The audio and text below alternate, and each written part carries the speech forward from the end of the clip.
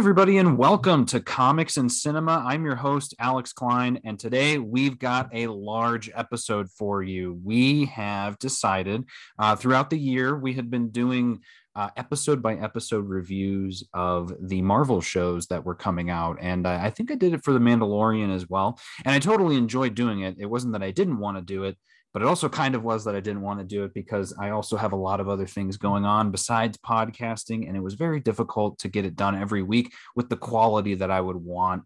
Not only that, the kind of analysis too, because I feel like there's a lot of pieces to these shows that don't hit until the end. And while it's super fun to speculate, I'm sure many of you out there know that as much as I love speculating, there's a lot that I don't like speculating on because I know that it's probably going to change by the end of things. So we decided to take a different direction with Marvel's What If series and wait instead of doing all the episodes separately to do them all at once.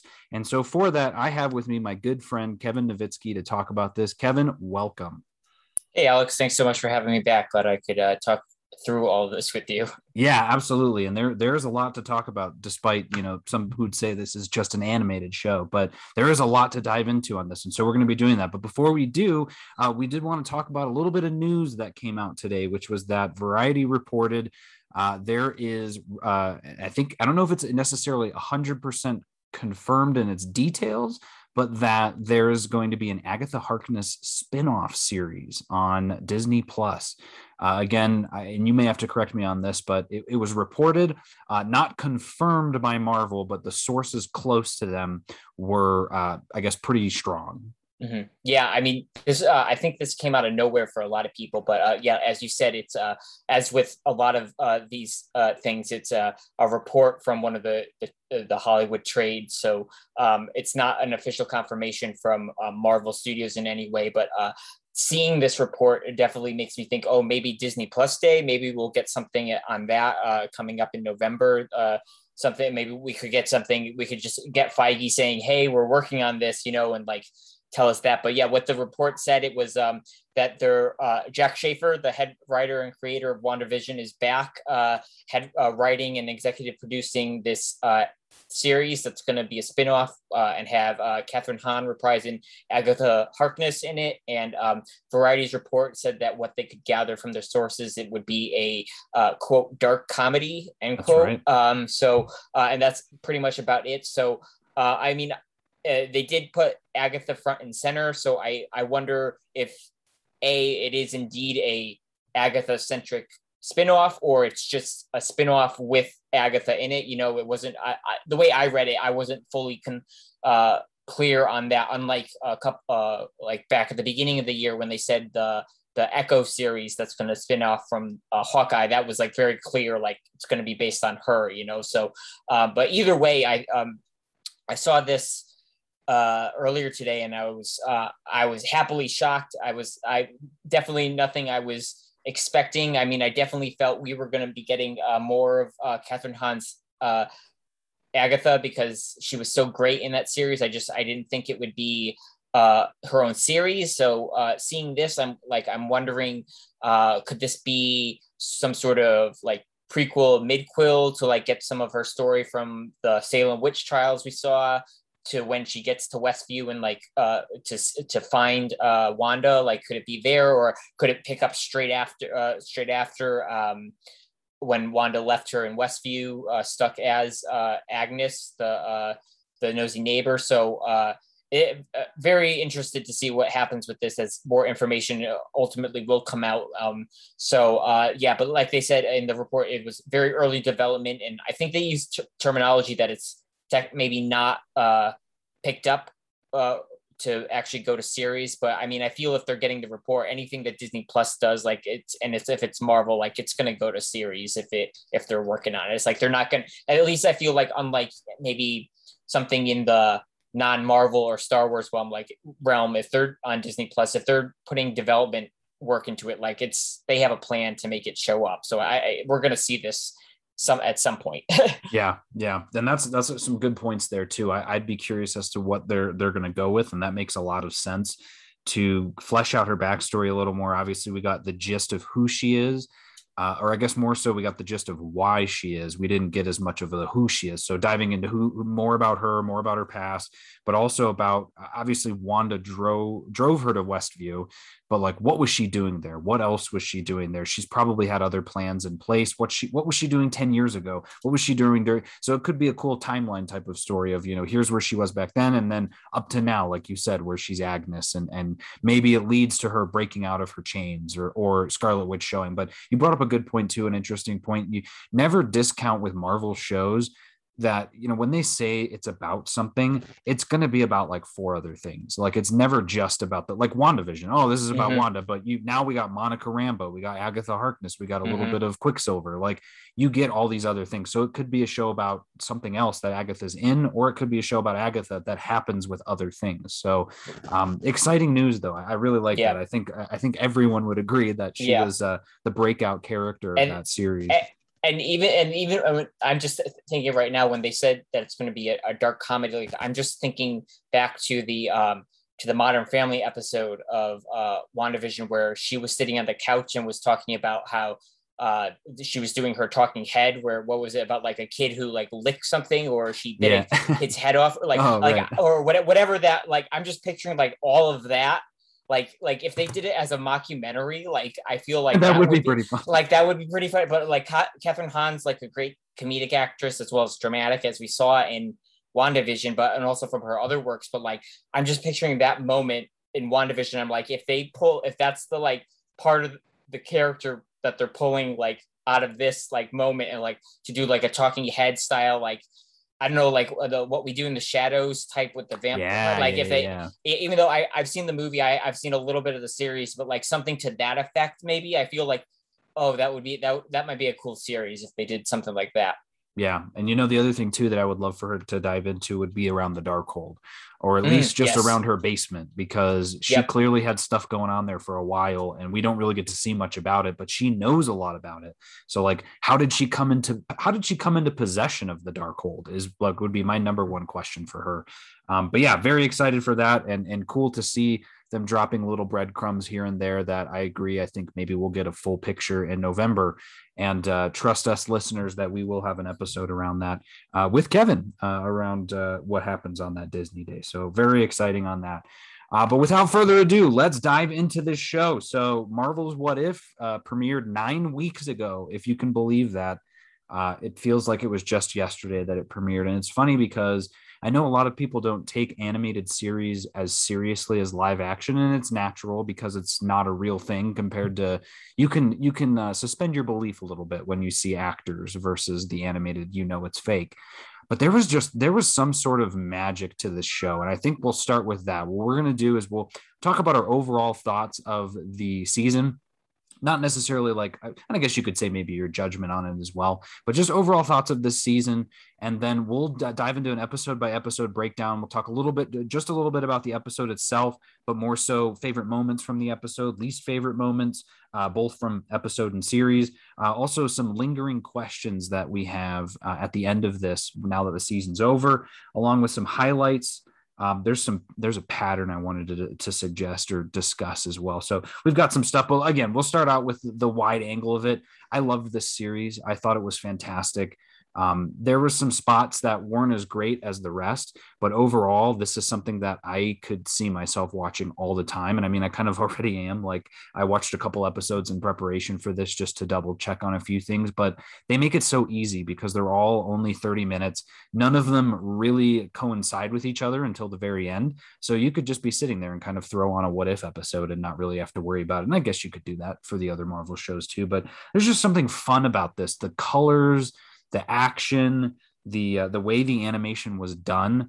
I was looking forward to it every single week. Even when there was an episode that I didn't like as much, I still was like, awesome. Like I can find things that I loved about every episode throughout, and kind of about the whole season. What about you? Yeah, I think for me, overall, the season ended really strong for me. Coming into the season, I had a lot of expectations, and it was one of my more anticipated properties from Marvel Studios for the year, especially when the end of Loki happened and we saw what happened with the multiverse line, all the stuff with He Who Remains, that just got me more excited going into it. But then I felt overall the season at certain points, once it started, it kind of like plateaued and slightly decreased for me, of like, in terms of like every week I enjoyed watching the series, but it was less of, oh, I want to watch this immediately. Whereas like, oh, I have the time now later in my day, I can watch the half hour, I can watch it and whatnot. But yeah, to your point of like rewatching everything, I feel like there may be some episodes that I might pick and choose that I might want to go and rewatch out of the season, but I don't feel like I'll go back and watch the entire series like I might with WandaVision or Loki. Like I feel like with those two series, I'd go back and like watch it all the way through and everything.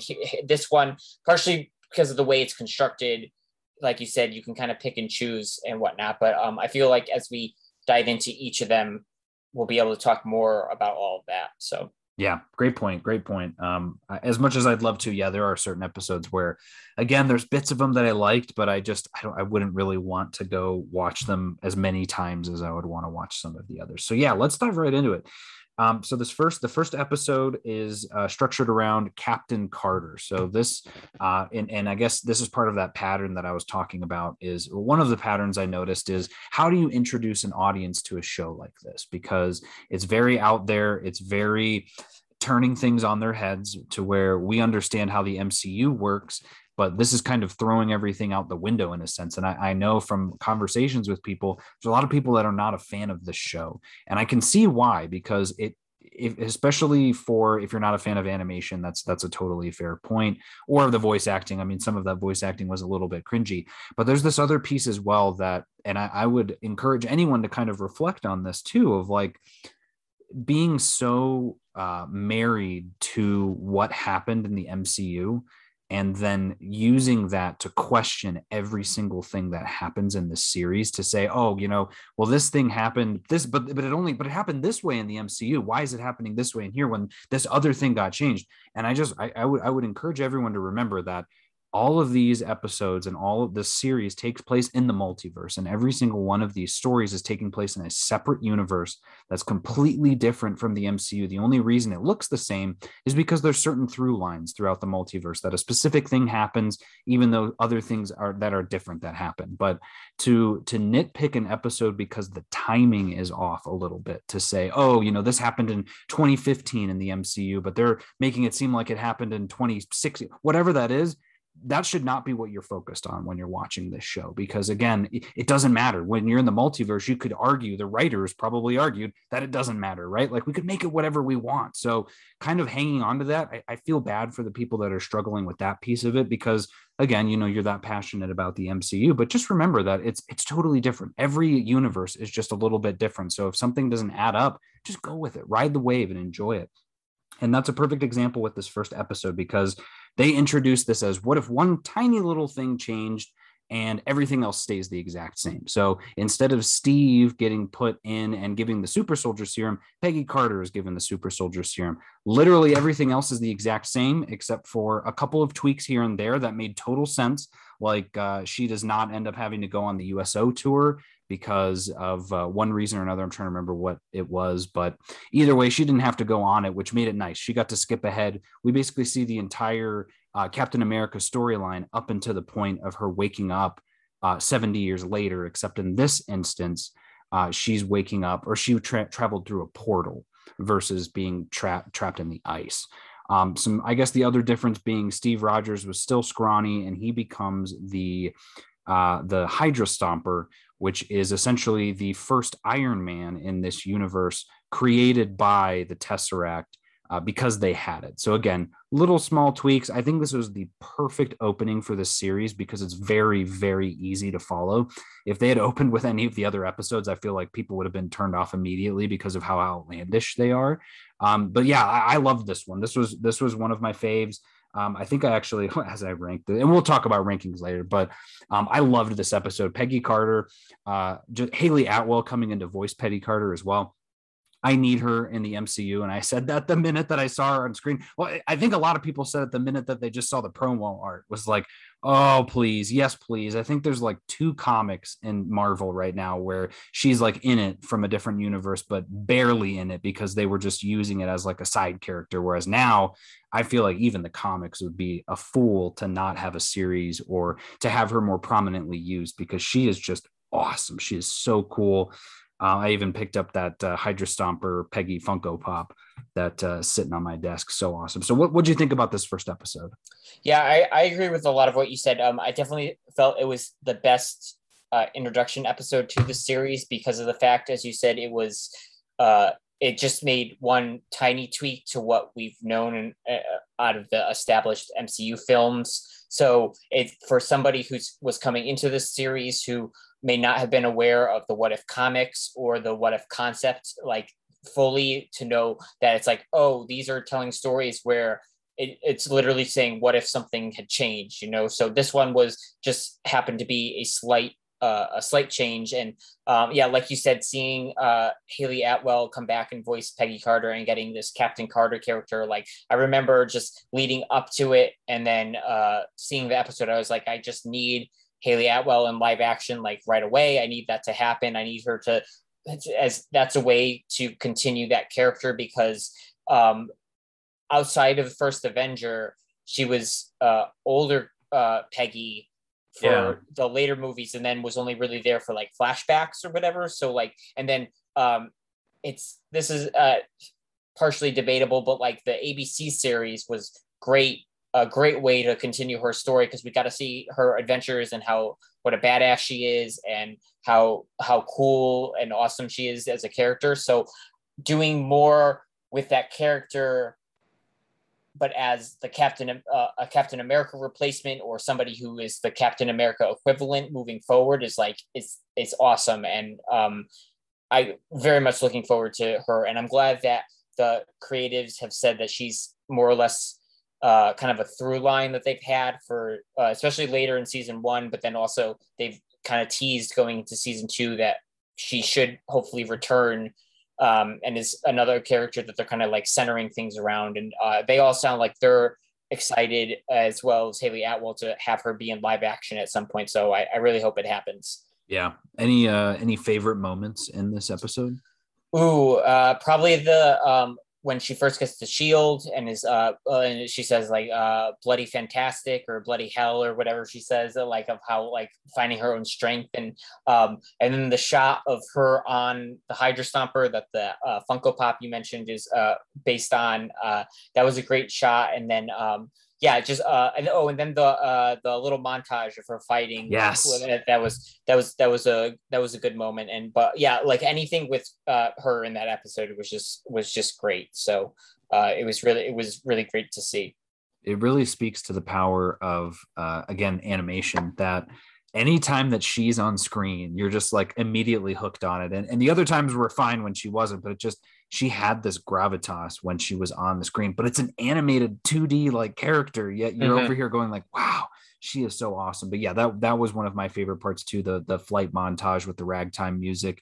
I thought it was weird at first, but then I was like, okay, I'm going to just, I'm enjoying this. And then I've liked it more and more each time I've watched it. The one nitpick I'd have with this episode, and I don't think anyone's talked about this yet, is by the end of the season, where's her sword? She gets that sword at the end of the episode, and then we never see it again. I completely forgot about the sword. Yeah. Her with the sword was really cool. Yeah, that was awesome. I forgot until you mentioned it. I forgot that she had the sword, but yeah, hopefully that'll make a comeback at some point. Yeah, I hope so. That, and I don't know what the Captain America equivalent of that is, because he didn't really have any other weapons that he had a gun in the but didn't Peggy also have the gun too when she comes out and she might have yeah. So yeah, I don't think he had anything like that. Mm-hmm. And this is our first peek at the unknown, what would you call it, octopi crustacean that is that a crustacean? It's some type of sea creature that looks like a squid. And people have said, is that Shuma Gorath? I've heard, is that the character from Watchmen? And the short answer is nobody really knows. But I was watching. Sorry, I was going to say, I think AC Bradley, the head writer, way back when the first episode came out, I think she said at least it was based on the Obelisk design from Guardians 2 from the opening montage. Oh, okay. So it was at least based on that design. I don't know if you would then technically call it an Obelisk or whatever creature that was, but it at least was based on that. And then I think they said like kind of go wild of more like 40s horror monsters and that. So, yeah, and I saw a lot of people say Shuma Gorath, but as for everything that I had known and read about the series is they were very adamant of saying that they weren't going to be introducing any characters that had not yet already been shown in the films, especially within the Infinity Saga. So we haven't seen him. So like, that's like, people can make that connection if they want, but like, it's not him. Like, cause he's going to, if he's showing up sometime later, like somebody might say like, oh, he was in What If, but like, I don't, maybe they're teasing something, but I think they were trying to be very like good of just being like, this is a generic monster. And any of these teases we're not really going to get to until season 2, if at all. Yeah, and we see it again in the Doctor Strange episode 2, and in both of those, all you ever see is the tentacles. Yeah, and I did notice in one of my rewatch yesterday of this episode, you do actually see its mouth. It opens up a giant Sarlacc type mouth with a bunch of teeth. That, and I don't remember it very well from Guardians, but I think it is the same kind of mouth, where it was like a big old round mouth that kind of was munching. So cool, whatever. But I love that. I thought that was a perfect ending for her. And again, they really were living in that space of, if we change just one thing, but try our best to keep everything else the same, of like Peggy sacrificing herself for Steve and for the world, well, for the world, basically sacrificing herself for the world, but losing Steve in that process by going through the portal and never seeing him again. And, though, you're like, oh, they're going to see him again because Peggy, you see Peggy again. But the question remains, what's in what capacity, right? Like, are we going to get to see an old Steve then because he aged, or did he become the Winter Soldier? Because there's a not a rumor, but I guess two schools of thought in that regard. It could be either or, and I'm excited that even by the end of the season, you still don't really know for sure because they never really reveal who's in that suit at the end. But yeah, great episode, perfect ending. I do want to call out, there's a scene in there too, I think, when they're on the battlefield. When the Hydra Stomper is sort of being introduced, there's just a panel when they're in the trenches and the sky is like paintbrushed pink, and it just looked so beautiful. Yeah, and I was like, this is just gorgeous. It reminded me of the old Disney animated movies where they would only really animate the characters, and then it was just a painting in the background, and I was like, that's just so gorgeous. Yeah, I thought it was kind of speaking to that for the whole series, that there was, well, definitely they end each episode with the concept art, which was great to see all that. But I loved those moments of like big landscapes and like far shots. It definitely looked like it was like, oh, this is a drawing with some very, very few like animated parts to it, which I thought was interesting, in that it wasn't like a full like those were moments where like literally like the concept art and people, and the Ryan Meinerding, who's the head of visual development at Marvel Studios and was the head of this, like they did their paintings and like sent it to the animation house, and then they were like animate like just like two things, and like that scene, that those frames were done, and then like they move on from that. But because like it was a lot of like, still there wasn't a lot of movement, like even like what you said, like with those clouds, like the clouds weren't really moving, it was just kind of like static. So that was, I definitely loved seeing those shots in the episodes. Yeah, there's a couple more I'll call out as it goes. There's certain episodes where it definitely stood out more so than others, but I think you can catch it in all of them if you look.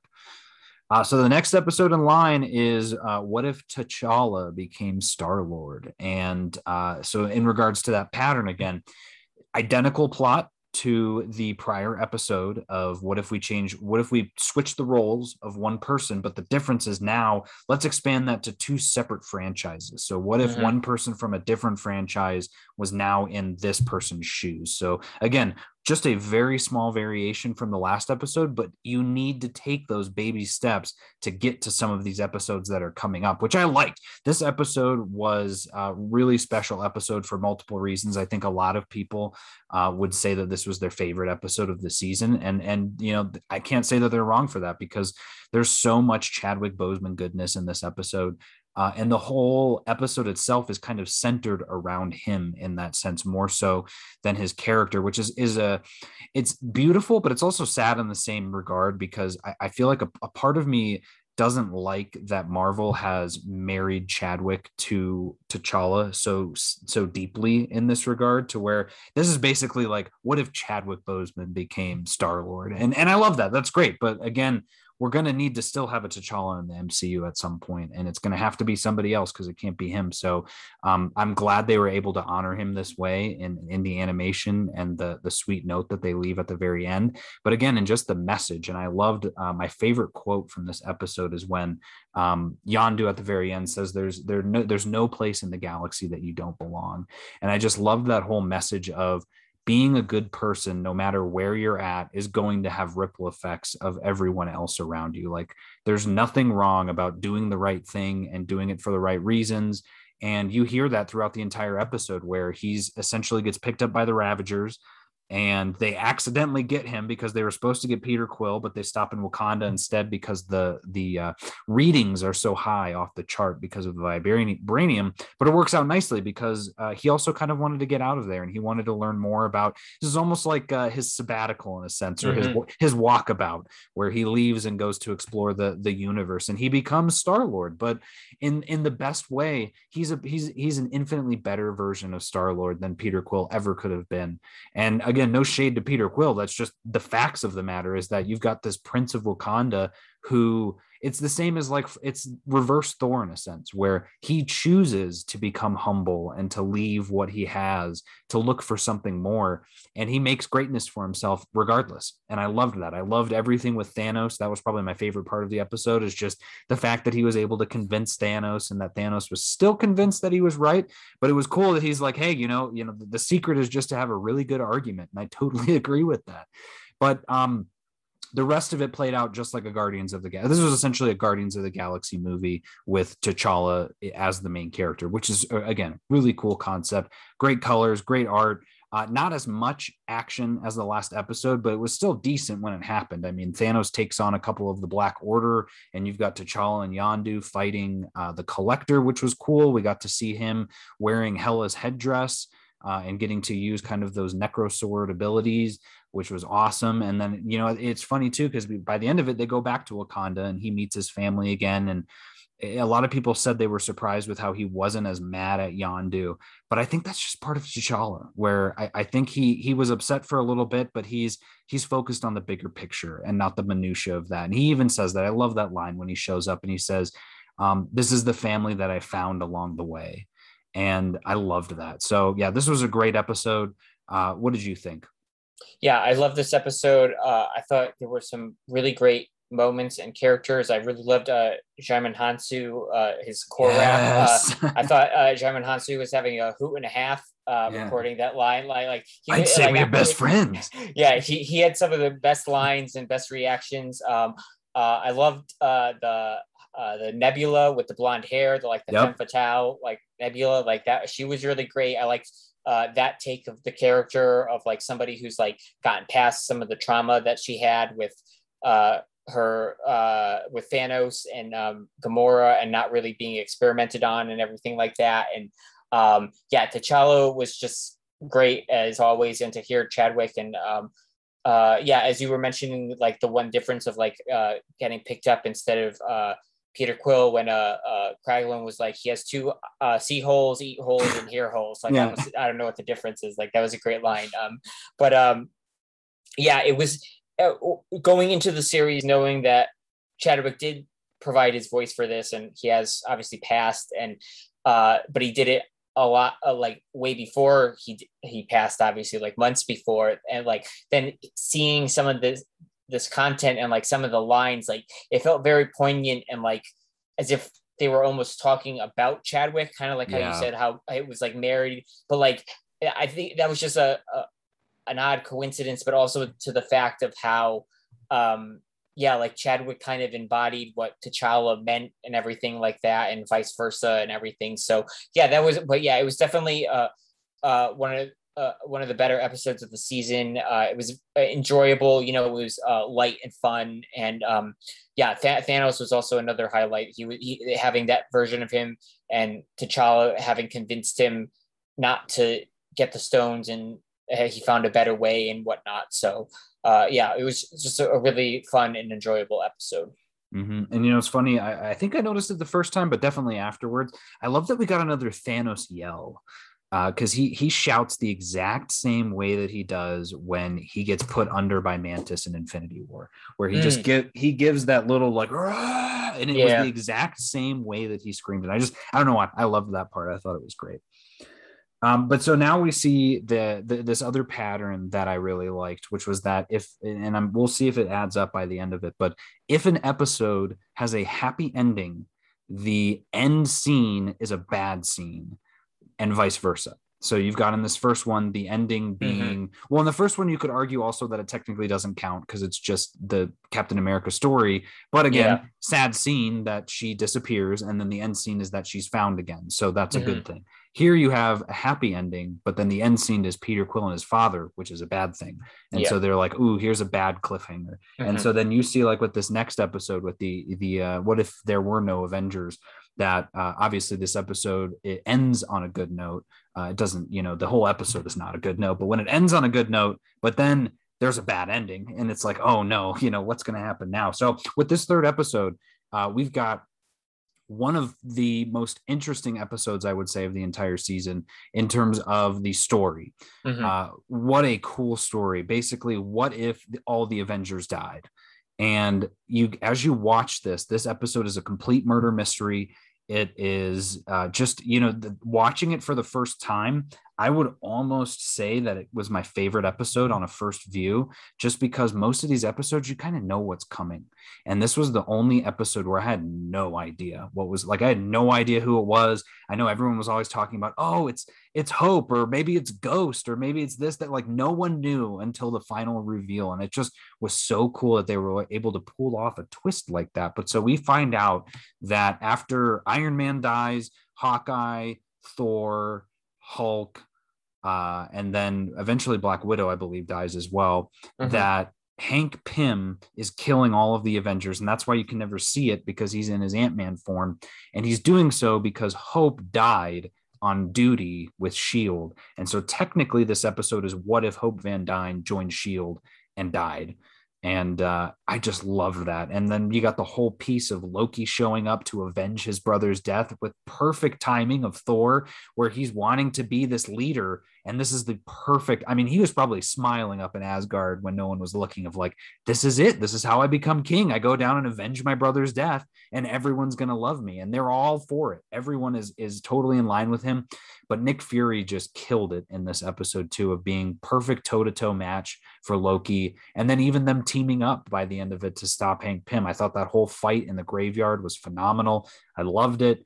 And I also love that this was a take on Fury's big week. I loved the, slamming in your face what day it was. And each day a new person is dying. And I loved that. It threw you for a loop. And again, by the end of it, though, Loki ends up taking over the planet, or at least he's announcing that he's taking over the planet. And you're like, oh no, like this is not going to be good. So yeah, what did you think of this one?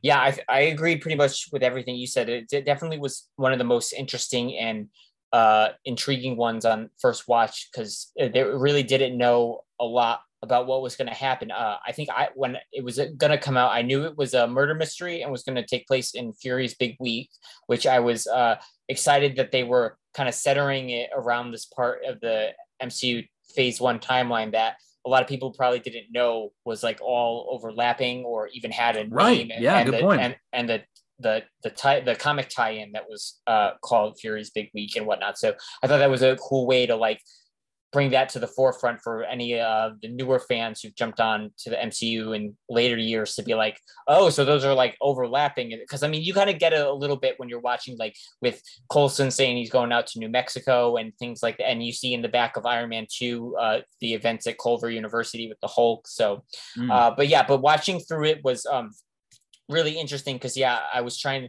figure out like, what's going on? Who is this? Like, who's doing this? Like, what's causing the Avengers to die? And then, you get to the end and it's like you said, I thought it was when they said it was Hope, I was like, okay, so it's Ant-Man related. So I was like, oh, is it Ghost? Because I was like, Ghost can Oh, be. okay. I thought it was Ghost. I didn't think it was Hope, but I was like, I got the wordplay of it's all about hope, meaning being hopeful and such, but also Hope Van Dyne, the character. And then then when it got to the end and it was Hank, but as like a Yellow Jacket Hank, I was like, oh, that's pretty cool. And then some other highlights in the episode were I don't know if it was a highlight, but it was definitely interesting to see Mark Ruffalo portray Edward Norton era Hulk. That was a little bit of a trip to be like, oh, like that's like, because I know a lot of people have joked at like if the technology gets slightly better in the next like 10 years, if they could deep fake Mark Ruffalo into the Incredible Hulk, so that'd be awesome. Yeah, that was that, and then also the Hulk's death. That was probably one of the most gruesome things. Him just like blowing up like Violet from Charlie and the Chocolate Factory, like the bubble, like the blueberry, and then just like popping. Like that was like so crazy and weird. And then getting to the end of seeing Hank, but as like a Yellow Jacket version, I thought that was a great way to do that aspect of the character, which has with his temper and such, that's from the comics that they probably won't ever. I mean, they've kind of touched on it a little bit in the live action films, but like they're never going to like do any of that. But like this version of it was like a perfect way to do it, which kind of just ties into what the series was trying to go for, is like a lot of people, rightly so, were saying that a lot of these episodes were like really dark and like there was a lot of death and stuff. And I understood that, but like my argument and what the creators were saying was like, this was the series where you could do these stories, because like Marvel Studios in a live action or like in any property that's taking place in the main sacred timeline, like they're never going to do anything like this because of monetary reasons and whatnot, and just like for storytelling reasons. And like, so like this was the story in place in animation to do something like that. So like, I get, like, as we'll talk about as we get like towards the middle of the season, I was like bummed out too, like, oh, this is another dark and dreary episode.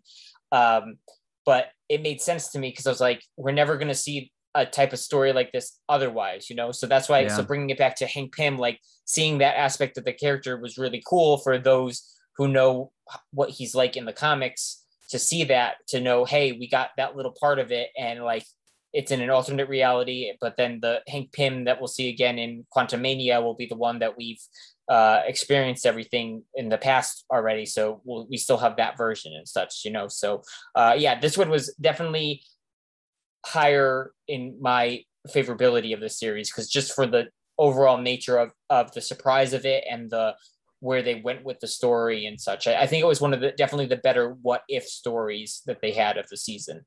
Yeah, absolutely agree. And there's a couple of points I'd point out too as highlights as well. And obviously I'd echo all the ones you said. I love the Black Widow, Betty Ross love triangle that we get. That was nice to see that both of them were there with Hulk.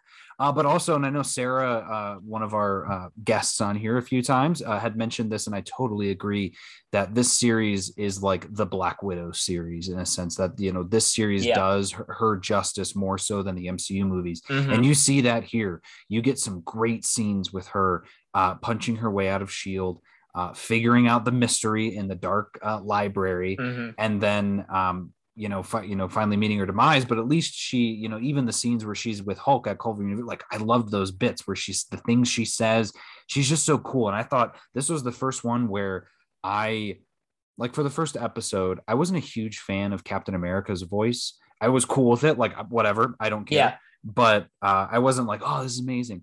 Lake Bell sold me on Black Widow. I was and at first I was like, that sounds a lot like someone I know. And then I saw the Lake Bell thing. I was like, oh, that's perfect, because she has such a wry voice.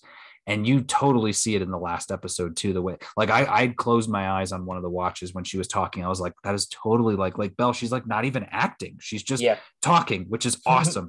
And so I loved that. I thought her voice was great.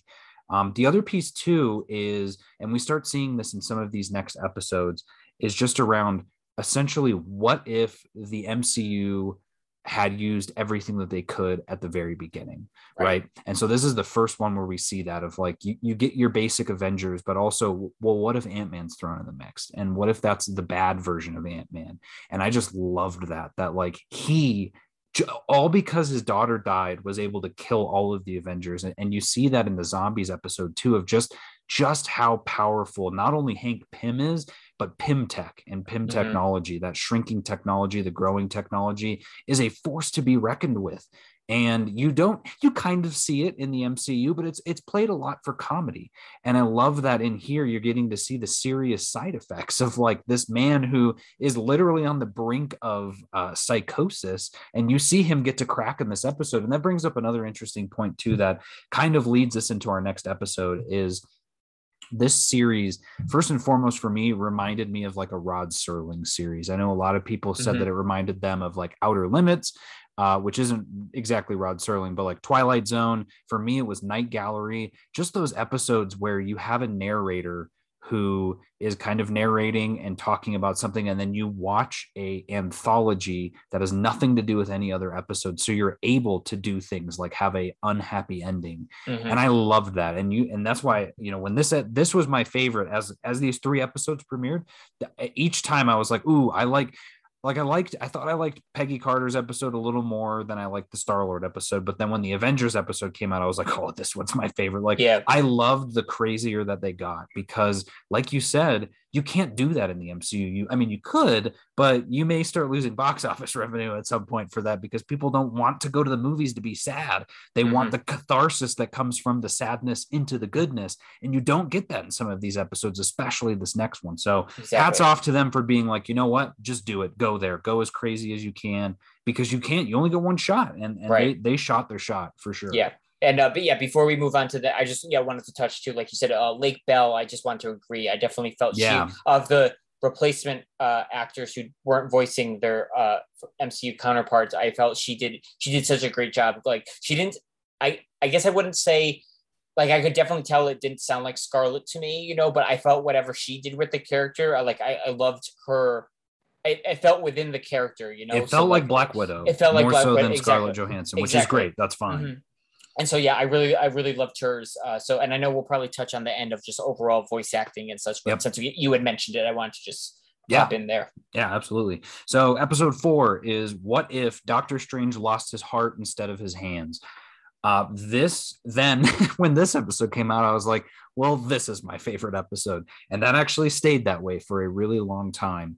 But I just loved this because this felt straight out of the Twilight Zone. And it was funny because I was using it as an explanation, just as a random example. But then I realized like it's identical to the episode from Twilight Zone where I don't remember what the guy's name is, but he's the last man on Earth, or something happens where he wakes up, everyone else is dead, and he's been trying to read.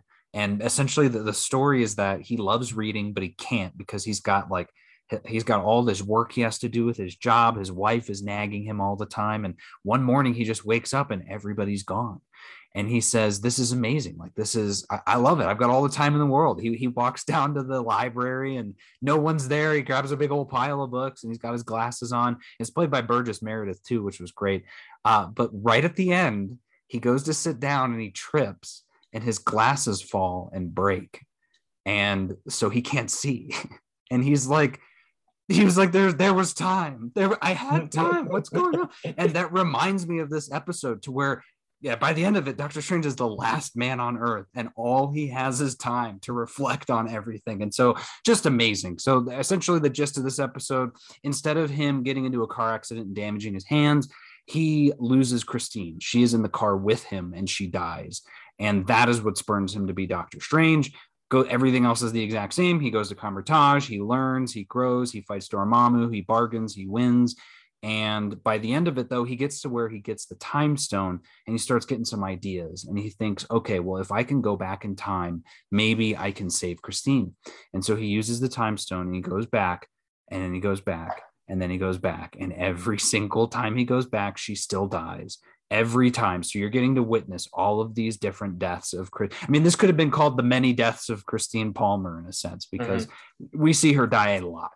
And by the end of it, the Ancient One shows up and essentially says that she is a nexus point. She is a, what was the word that she uses? Absolute point in time. An absolute point in time. Yes. And that no matter what happens, she has to die.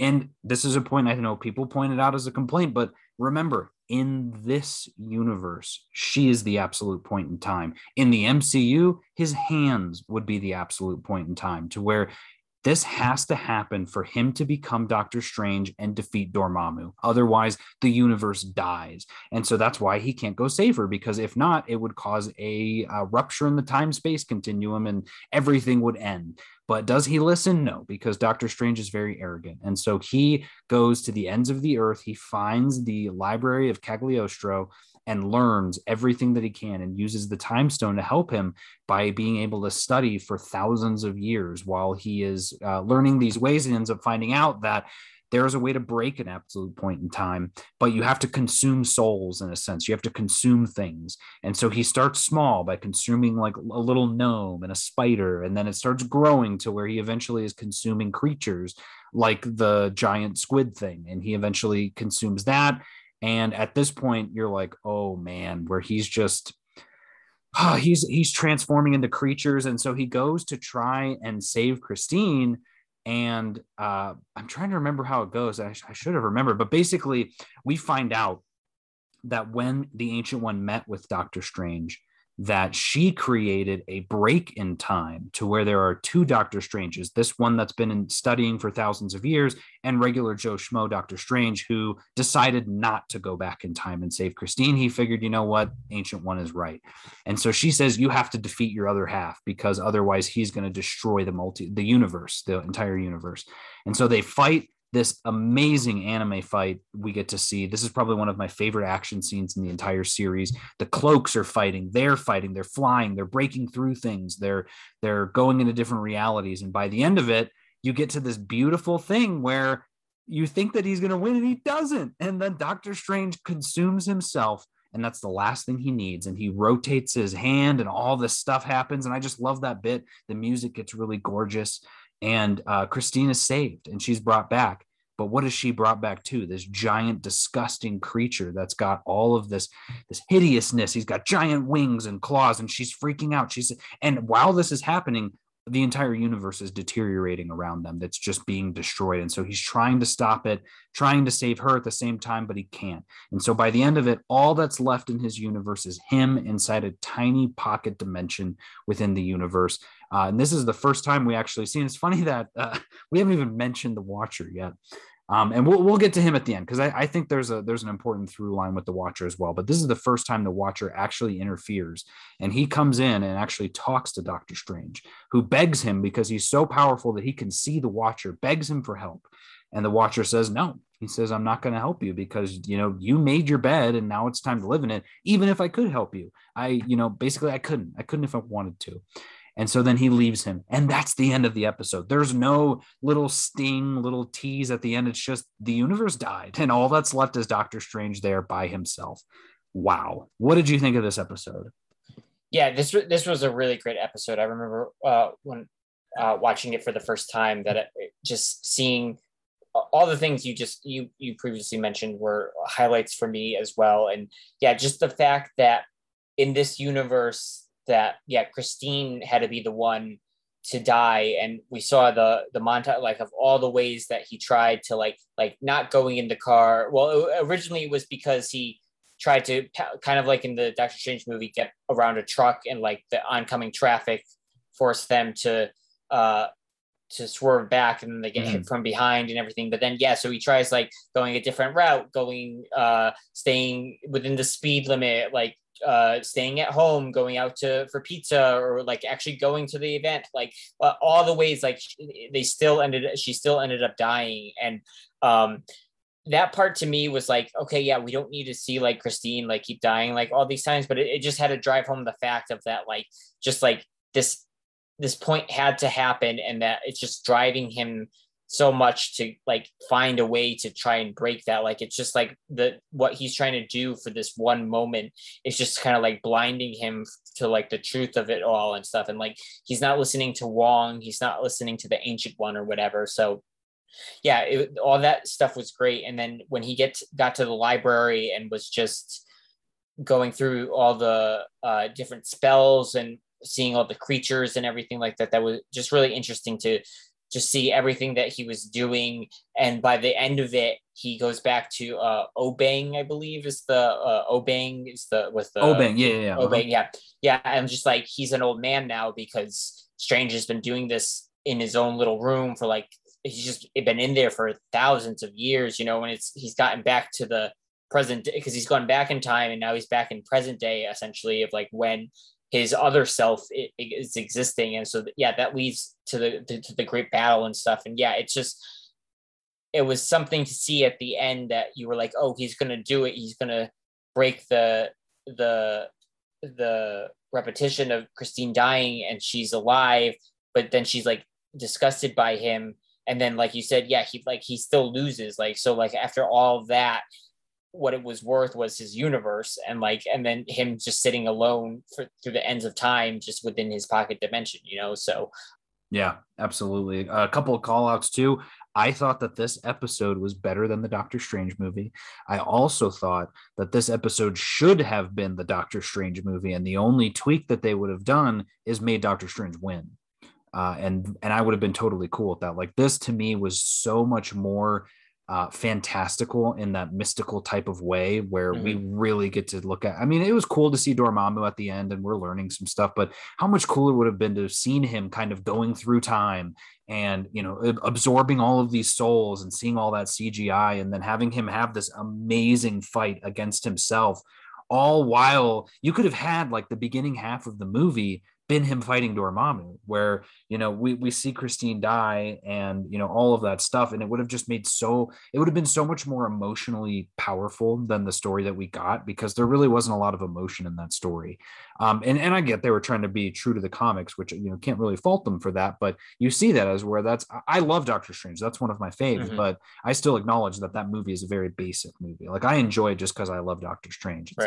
It's a very, you know, 1, 2, 3 act type of movie.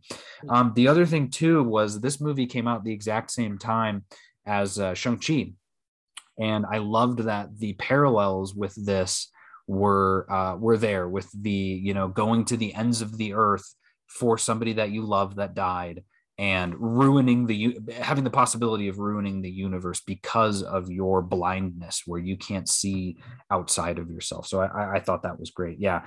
And then the other thing I'd point out here too is, and again, Peggy Carter, amazing. I loved Benedict Cumberbatch as the voice of himself. Yep. Like, there are certain people where, like in Captain America, Bucky was not good.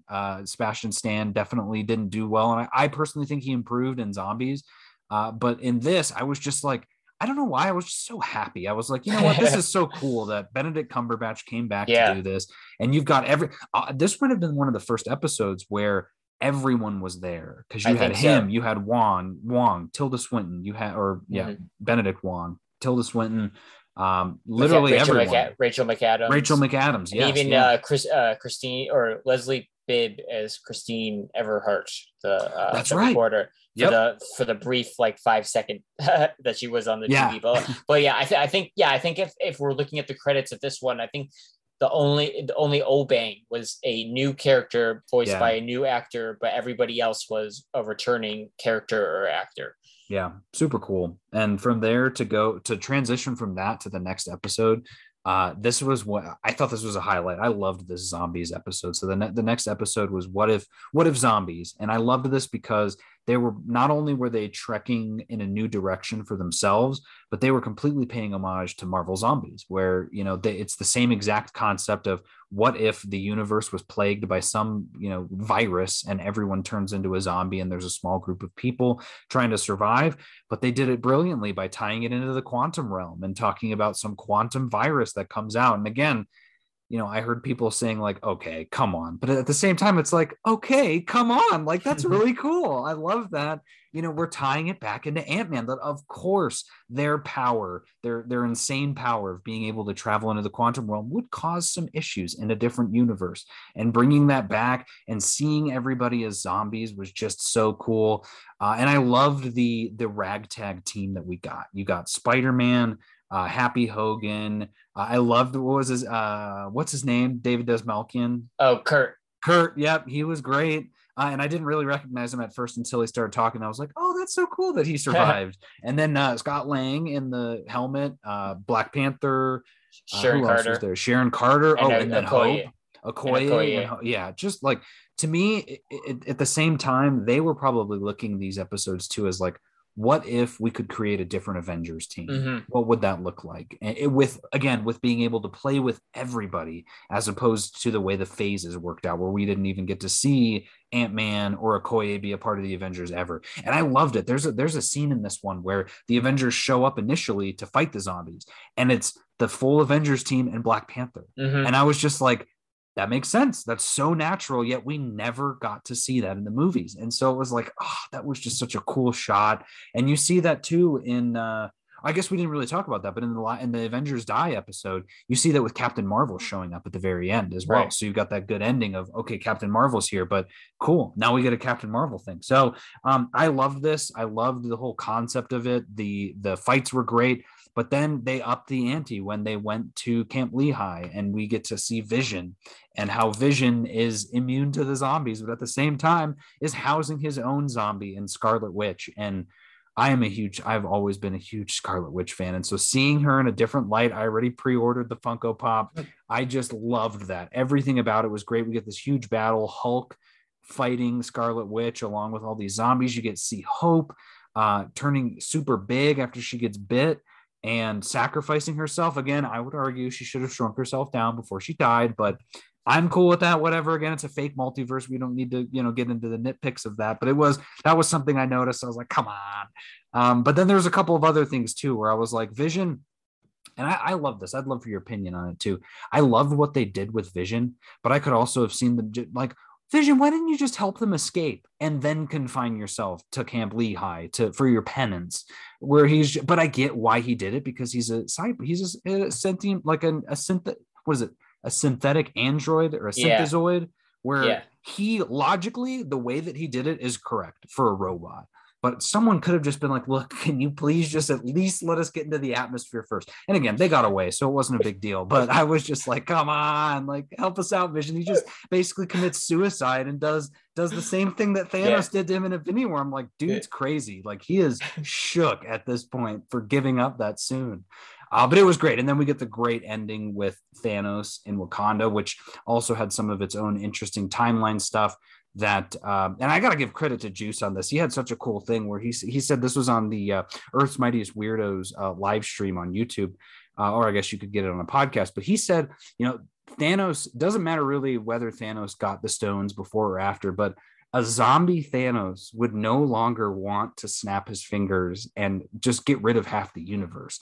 A zombie Thanos would want to snap his fingers and turn the entire universe into zombies. Mm-hmm. And I was like, ooh, like, of course that would mean that universe is over and done, right? They're all, and that's why in that last episode, when he said, it's not the zombies, it's about what comes with the zombies, I was like, oh, we're going to get to see Thanos. But then even better, we got to see Scarlet Witch. So thoughts on that one, on the zombies episode?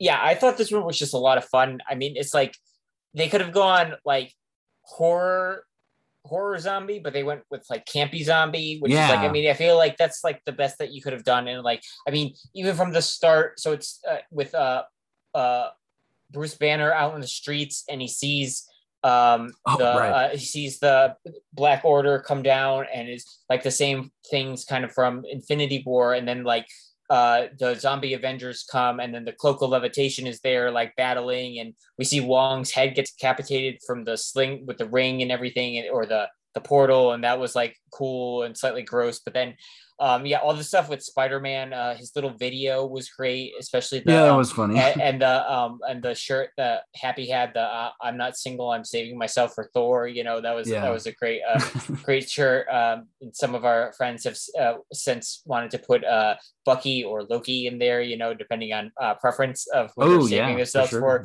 And I thought, like you said, the composition of Avengers who are left in this, I thought was really cool to see. Like, I really enjoyed the group of characters that we had and how they were able to interact. And like you were saying for the past episodes, like the series was great in showing us things that could have happened in the earlier episodes or whatever, if all the components had been there. If we had end game level story, like previously Yep. during Iron Man. Like, oh, we could have like peppered all this in like all throughout. That was really cool to see that. But Scott being a floating head was really great. He had some great moments, like when he said like Wingardium Leviosa, as he was like So so there were a lot more fun and enjoyable moments in this one. And even though it does end with a zombie Thanos and the gauntlet in Wakanda,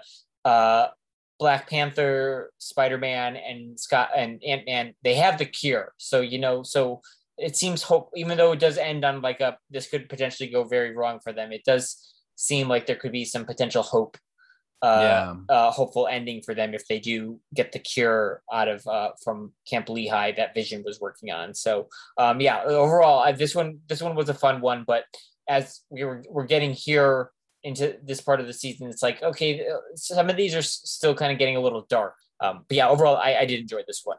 Mm-hmm. Yeah. And another call out I missed too is I love the Okoye fight that she has in the train station. Yeah. That beautiful wide shot of her doing like the flip and then, smash. Oh, it's just so good. The great fights in here too, and I will say again, I think we're doing a lot of praising right now, and maybe we'll talk about some of our nitpicks at the very end, but there were some cringy bits in this episode too, of where, especially kind of with, I love Spider-Man. Spider-Man's my favorite character, but there's just that one, young piece of Spider-Man where some of the jokes just don't land as well as some of the others, but it wasn't enough to make me not like the episode. Again, I just thought I could have watched 2 hours of the zombies. Like I really wanted to stay in that universe and figure out what was going to happen next. Because the writers even said in that season finale article we'll talk about at the end that they assumed it was a happy ending. So they said the same thing. Yeah, they've got the stone, which I didn't interpret it that way, but just because I feel like when you show up, Thanos immediately would kill you, but maybe not because he's a zombie. So who knows? But yeah, great episode. Now, I don't know if you'd agree, but I think this is where the roller coaster started going downhill just a tiny bit. This next episode was the Killmonger episode. What if, same vein, right? What if the Marvel universe was a little, and I think David mentioned this as well. What if the Marvel universe was fully realized? What if you could play with everything? Yeah, it'd be really cool to see what Killmonger could do with Tony Stark. And we get to see that. So essentially this was a perfect blend of the Iron Man series and the Black Panther series and how they merged those two characters together. I thought that was great. Overall, I enjoyed the story. There's just something about this episode that I was just like it was enjoyable. And there were some really good fights in it as well. Like that end Wakanda fight with General Ramonda was amazing, insane. I was cheering at that part, but just the way that he got away with everything, and I guess as a testament to Killmonger as a character, I loved that. Like he's so conniving, he's always 10 steps ahead of everyone. There's a couple spots like when he presses that button when they're in Wakanda. How did nobody see him press that button when he says, I think I want a little more than that? And it's like, okay, no one saw you. And same with Tony Stark, where he's a futurist. How did he not anticipate that just this one robot would get the job done? And maybe it's because it's hubris, and obviously that's what cost him his life. But if I was Tony Stark, I would have been a little more prepared than that, or I would have released some footage to the world, sort of thing, the same way that Killmonger does. But other than that, like I said, I enjoyed it. I did not like the way that he cheered for Wakanda forever. didn't like that at all. But it was, again, like I ended up watching it, I think twice. So I didn't hate it. I think I've got it listed here as a 7. Like I tried to rate them all. I didn't hate any of these episodes. This is just definitely this is my least favorite of all of the episodes. Yeah, this one definitely fell flat for me. I definitely wasn't as big on it. I partially because I felt there was a much better what if storyline of what if Wakanda had saved Killmonger after if his father, if Njobu was still killed, or even not, if like Wakanda, like if his father was still a war dog out, and then they just got back to Wakanda, so he grew up within the civilization. He was around T'Challa, like almost like a Thor Loki situation of like the brothers growing up together. So like more or less of like, what if Killmonger was like good or whatever, So that's kind of based on like how we saw him in the trailers and everything. I was kind of anticipating what the story was, and I was like looking forward to that. So, and then when I saw when I saw it, like the episode, it fell flat. And I'm trying to remember of like after watching it when we were discussing together, I feel like I had mentioned that to me, it didn't like, I didn't really get why, I think like, why did it have to be Killmonger and Iron Man? You know, like why did like, I get that, like, okay, so they built the drone army and they used the vibranium for it, but like Killmonger essentially is still invading the city much like he did in the Black Panther movie. Like, did he really need the robots to do it? Like, probably not. Like, he could have done something else. Like, he still was in cahoots with Claw. Claw still dies from by Killmonger's hand and such, you know. So like, of him just succeeding in overthrowing the throne, like, I felt it could have paralleled the movie more of just, and instead of T'Challa beating him, like he just like Killmonger just wins in that battle, you know, of like with the border tribe and all that stuff, you know, like, so to me, just pairing him with Iron Man, it didn't make much sense to me. So that's why it just kind of fell flat for me. But like, but watching it, I think I've only watched this one once. I do remember I did enjoy seeing Ramonda fighting the robots and the mech robots and Okoye and the Dora Milaje fighting in that scene and such. But yeah, I agree. I didn't really like the connivingness of Killmonger and such. And so, yeah, so overall, this was definitely a bottom tier episode for me. Yeah.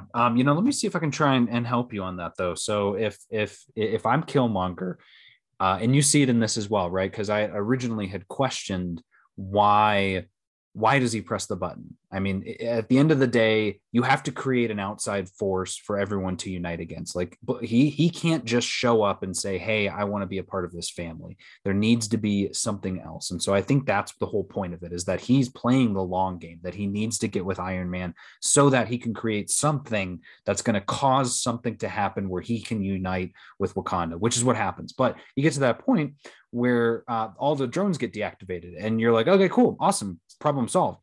But I don't remember who explained that to me, of like, no one trusts him still. So you have to have that moment where that catharsis that comes from war, and it's proven in this why war is so terrible, that the catharsis is oftentimes wrong, that everyone doesn't trust him. He shows up, there's this giant strife, a giant war, and by the end of it, everyone's problems are set aside. You know what? We all fought together. We all, you know, we're all brothers in arms now, so we can forget about the past. And in this case, that worked out for him, but it doesn't work out for everyone else because he's lying. But that's why he needed it to happen, was he needed ultimate trust from everyone so that there'd be no one questioning him. Obviously, Shuri and Pepper still end up doing so at the very end. But yeah, I mean, in the first time I watched it, I really liked his connivingness because it made for a good episode, in that you never really knew what he wanted. Because by the end of it, when he you know, it's like, what does he want being the COO or whatever, and then it was like he outed Obadiah, and I was like, oh hell yeah, that's awesome. So yeah, I guess he's best friends with Iron Man. But then I was like, no, there's got to be something else. And then when he shows up at Wakanda, I was like, okay, cool, awesome, he got what he wanted. And I was like, no, I think he actually, and he even says it, I think I want a little more than that. And it's like, how much more does he want? So in that sense, it made sense. But at the same time, I get it. Like, I wasn't a fan of that, but I understand its importance of it. Yeah, I mean, I guess, yeah, my thing was the goal ultimately that I saw it was Killmonger still wants the Heart Shaper to get the powers of the Black Panther, which is, he got those in the movie. Yeah. And like, he does eventually get them here. So like, to me, the Iron Man part of it was very interchangeable. Like, you could have pulled that part of the episode out, put any sort of other MCU connection into it, and you probably still would have gotten to the end result. Or you could have pulled it out completely and made it just like him on his own, like doing something to get into Wakanda, get their trust, and then like do something to go behind their back a little bit, and then to get that more power. So that's kind of where it just kind of fell off for me, of where I was like, to me, I could pull apart the story more of this what if scenario, and I could find ways that you could still get from A to B, or insert something else. Whereas versus some of the other episodes, I was like, this is a nice contained story that I like. If I change any more, then it becomes a vastly different thing, or the story doesn't work anymore. So that's kind of where I had issues with it. Yeah. Now, with the rest of these episodes, or at least the last few episodes that we're talking about here, like you said, they're all very dark. They're very dark episodes, but we now get a little bit of light coming through on the other side with this next episode, which is the Party Thor episode. And this essentially, what if Thor was an only child? And a lot, some people didn't like this episode. I really enjoyed this one. You didn't like it. Okay, yeah. Good. Then we'll have a good discussion on this one. I get why, and it's definitely not one of my favorites. It's at the bottom half of my episodes, but just the fact that we got so much Captain Marvel in this, I can't toss that aside. I can't just say that I hate this episode, because everything Captain Marvel in this episode is perfect, and everything with Chris Hemsworth I thought was great too. The more that I watched it, I was just like, man, I'm so happy that Chris is doing the voice of this, and it paid off so well in the last episode with everything he says about Vegas. But there were definitely some issues as well with it, in terms of just some questionable pieces. So we'll dive into this one. So essentially, he's an only child, and Loki is not taken in by Asgard, I guess you could say, by Odin. And so he's raised by himself and just becomes a party animal because he's an only child. That's, I guess, kind of what happens sometimes, I suppose, for some people. And now he kind of goes around the universe looking for a good time. And Jane Foster ends up detecting him on a planet that died because he was having a party on that planet. And we find out later, but that's essentially what alerts her to Thor. So a different entrance than in the Thor movie. She reports that to S.H.I.E.L.D. and they end up getting a little concerned as well. Thor ends up showing up on Earth in Las Vegas and has a giant, universal party, which was really cool. We got to see a lot of cool guests. We got to see, not the Collector, but the Grandmaster. We got to see Howard the Duck. That was great. We got a lot of great voices in this one too. Not only do you get Chris Hemsworth, you get Natalie Portman, you get Darcy Lewis, or what's her name? Kat Dennings. And then I was bummed that we didn't get Rene Russo for Thor's mom, but I still liked her character. I thought she was good. But by the end of it, basically he's partying, and essentially, when a god and a bunch of giants, and frost giants in this case, Loki shows up as a frost giant and is apparently best friends with Thor, you're going to get some damage. You're going to get just like any other type of house party, except on a more global scale. So in a way, I almost wonder if this was like a slight nod to the War of the Realms, because when that comic series came out, they had series dealing with each continent and how, there were crises going on in different what are they called? Like basically the Dark Elves were attacking Africa and the Trolls were attacking South America. And so kind of cool in that sense. But things for me really heated up when they used the beeper to call in Captain Marvel, and she just pounds Thor into submission, which was just fantastic to see. And even then, Thor puts up a good fight with her as well. And we get a really good exchange between the two of them, but they don't achieve the result they want. And Captain Marvel explains that if she uses her full power, she would probably destroy the planet. And we get just one of my favorite shots from the series is them punching each other into different countries as the map shows France written along the map. And it's just, I don't know. I thought that was such cool animation. But we get some great shots with her. I could talk about Captain Marvel all day long. She's one of my favorite characters. And by the end of it, S.H.I.E.L.D. decides, well, either they're going to take Thor to a sequestered place and try and knock him out. Captain Marvel can use her full power, and what I think they end up taking him to South Dakota, but they've got nukes on standby as well. And obviously Captain Marvel is going to be fine from that. She absorbs energy, so she couldn't get killed or even hurt by a nuke if they tried. And so they decide to wait for a sec, because at the same time, Jane Foster decides, well, and I guess Darcy's the one who suggests it, but it's like, just go tattle on the mom. It's a house party, right? Like, have the parents come home. And so she goes and talks to Frigga, who then shows up and tells Thor, like, hey, I'm coming to see what you're doing because you're supposed to be studying, basically. And he's like, oh no. And I loved that. I loved that entire concept. But then we get to the ending and he gets away with it. And I was like, no, absolutely not. There's no way that I get congrats on him cleaning everything up and putting it all back to where it was supposed to be. But I wanted some sort of punishment for him, because I didn't like that he was trashing our planet. And I guess, call me a human being, call me an earthling, but this is my home. I didn't like that. And the fact that Captain Marvel was nice to him at the end and was like, hey, I got these things you wanted. Again, cool in the Avengers standpoint that, yeah, that was essentially their fight, their meet cute where they fight and then they become friends. But I still was just, there was a lingering piece where I wanted him to feel some sort of remorse or change, and it didn't happen. But then, the episode ends with the season ending where a portal opens and a Vision Ultron shows up into the universe, and that's kind of how it ends. But yeah, I'd love to hear your thoughts on this, Kevin. What was it that you didn't like about it? Yeah, it's this one. This one's just, I don't know. It just didn't do it for me. I will agree that I felt Chris Hemsworth did a good job voicing the character, but just the Party Thor character, he just got annoying to me after a while. And I just like, I will say I did enjoy him a lot better in the final episode. Like, oh yeah, I did enjoy him a lot more there. But yeah, I remember watching this one and I was just like some of the jokes were happening and like maybe it was just the time I was watching it, but like they didn't do it. Like the jokes kind of fell flat for me some of the time. And like, I was like, oh, that's kind of cool. Or like, oh, that's like a little chuckle here, so it didn't really do anything. I mean, I enjoyed Captain Marvel and Thor fighting. I thought there were cool moments, but like overall, like it wasn't spectacular for me. And then, yeah, I agree that like just there were towards the end, I actually enjoyed some of it. I enjoyed the cleanup sequence of them doing stuff and like him like pushing the Leaning Tower back because he thought that was something that they had messed up.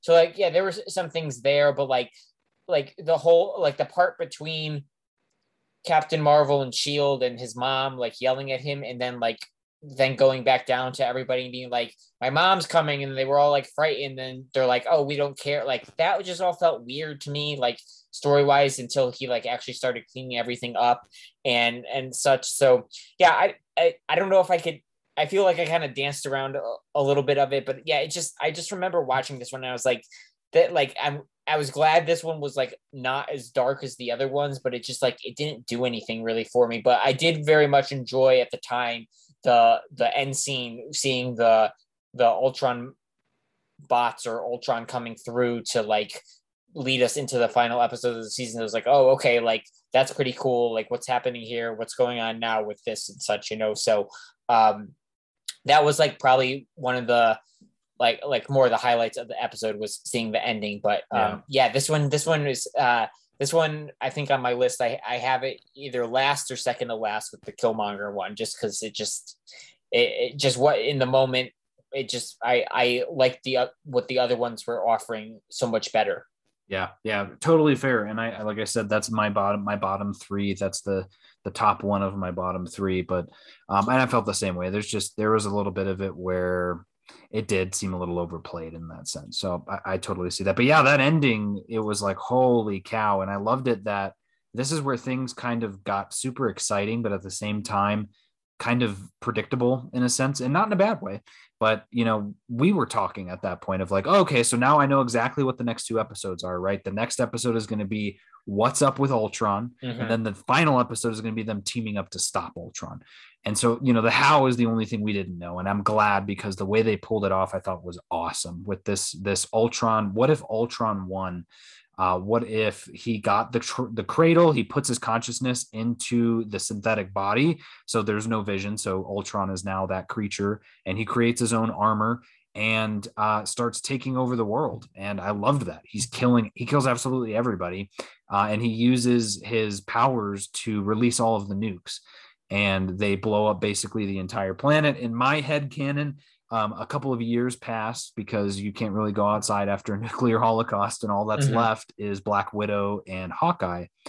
And even when you see it at that point, and maybe that was even before that with I'm trying to remember the timeline of it, but essentially Thanos shows up and he's got the Infinity Gauntlet and he just goes, and cuts him in half. Yep. And he steals the stones. So now he has all of the stones now. And so he gets that sense of being because he is so powerful, he can sense things. And he realizes that there are more planets out there.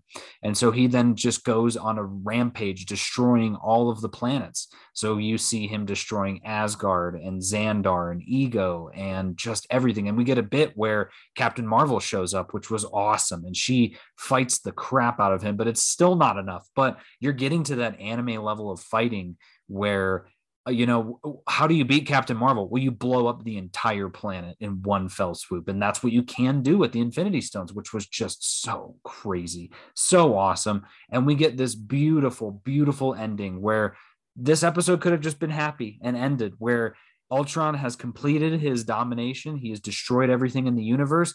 And he rests, he closes his eyes, and the Watcher starts talking, and he's saying like, oh, like this must burn him having no more purpose. And I'm looking at it when I was watching it of like, that's not why he's done. Like, he's just good. He's content. He finished what he needed to do. He's closing it's like when God created the earth or whatever, right? Like on the seventh day, he rested. This is him just closing his eyes to rest. But the Watcher had to open up his damn mouth, and he starts talking, and all of a sudden, Ultron opens his eyes and says, who said that? And the Watcher keeps talking because he doesn't realize it, which is insane to me.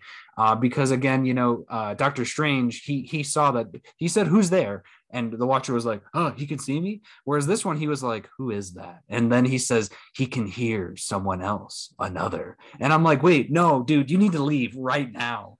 And nope, he keeps talking. And so then Ultron figures it out, finds out the Watcher's there, and realizes that he is but one of many universes that he can now conquer. And so his purpose has now evolved, and he finds that purpose again to now destroy every multiverse. We get an amazing fight between the Watcher and Ultron. Just incredible, exactly what I would have expected from the Watcher, where in the comics, he's very meek. He looks very humble, but he is a cosmic being, and if you were to mess with him, like, you better be careful, because he is beyond any character on planet Earth, right? Like, he's at that level of the Beyonder, of the living tribunal. And I just love that we got to see that he's taking on Ultron and really kind of winning in a sense, until he decides to just kind of get out of there. And he's like, I got to go fix this. He's like, I messed up so bad.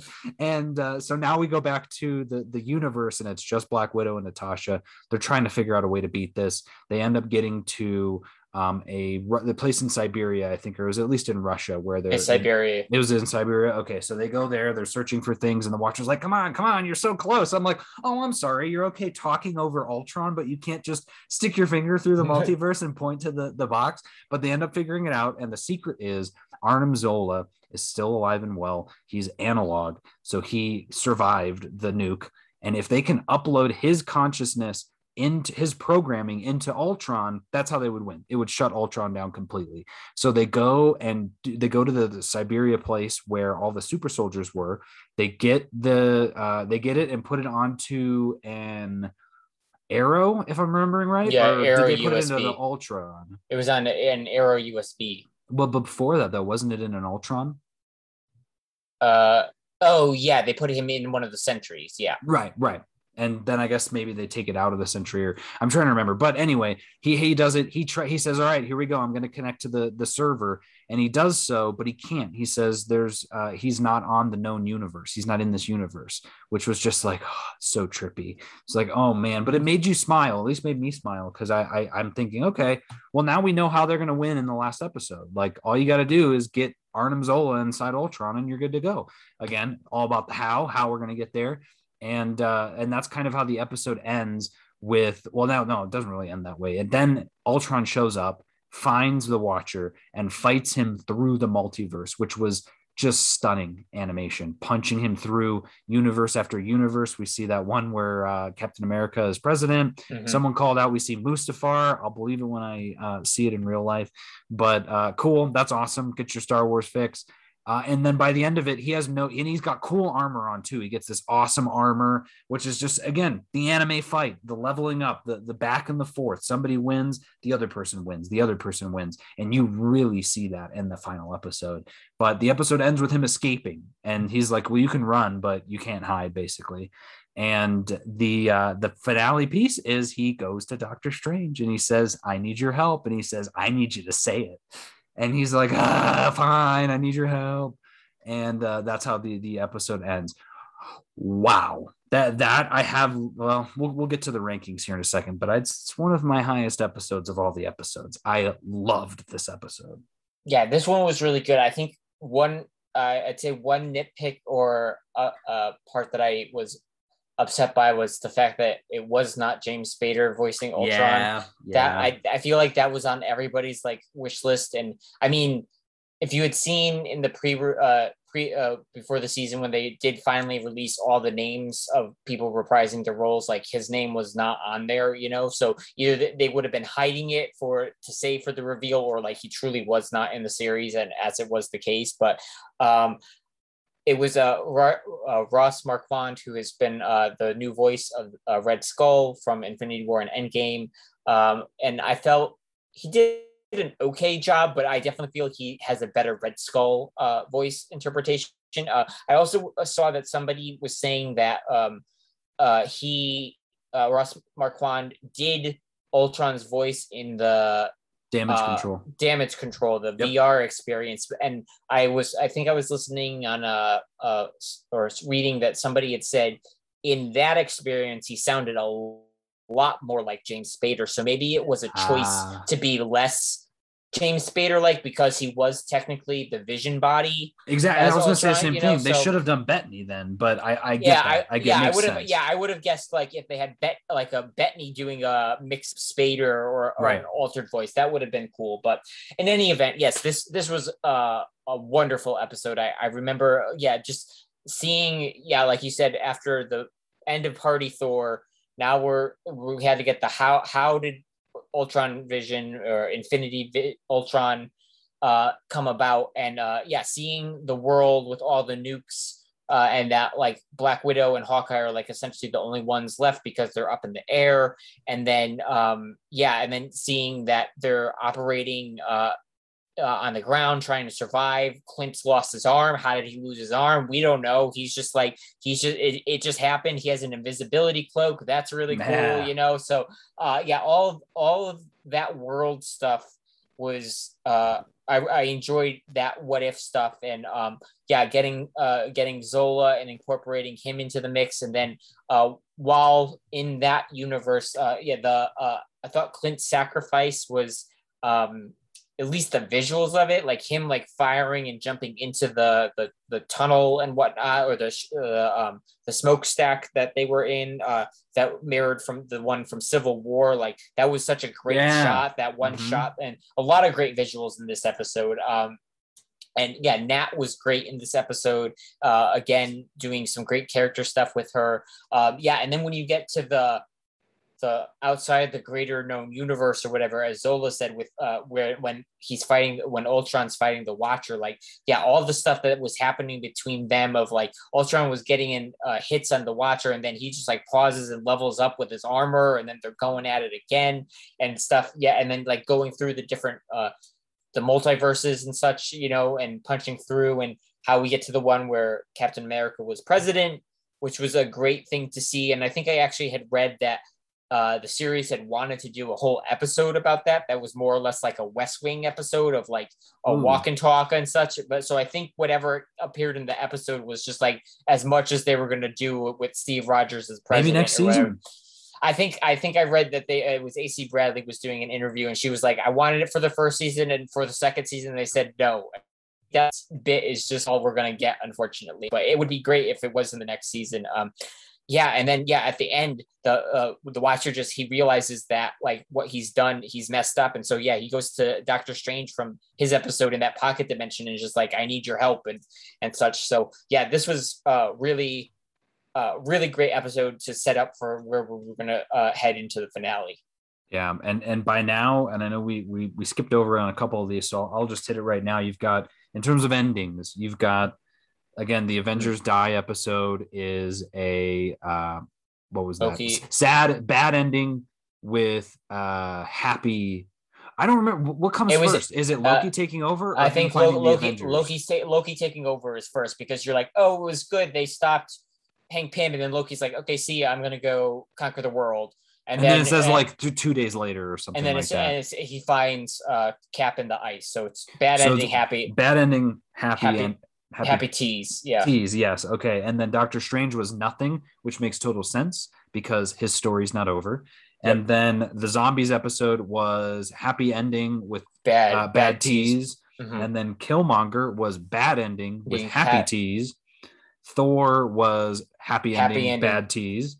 And then this one was this one's a two-parter, so this one doesn't count. It's exempt from it because it's part of this. But you get to this place where now you've seen all the Avengers die. You've seen a zombie world. You've seen this weird Killmonger episode. And so you're at the point now where when I watched this episode, I was like, this is what if. This is the what if episode of like getting to see so many different multiverses in one universe, getting to see an ultra level villain so OP, destroy everything, like the true what if scenario. And so we finally get the crescendo with this final episode, which is what if the Watcher interfered? And I giggled at that title because I'm like, he already did. But it was great to see that. In this episode, I like it more and more every time I watch it. I'm getting more like respectful of it and excited about it, but there's still some things about it that, were confusing, but this is the one where I think, and everyone's probably talking about this one right now. So we're at like an hour and a half into this podcast. So hopefully everyone's made it to it with us.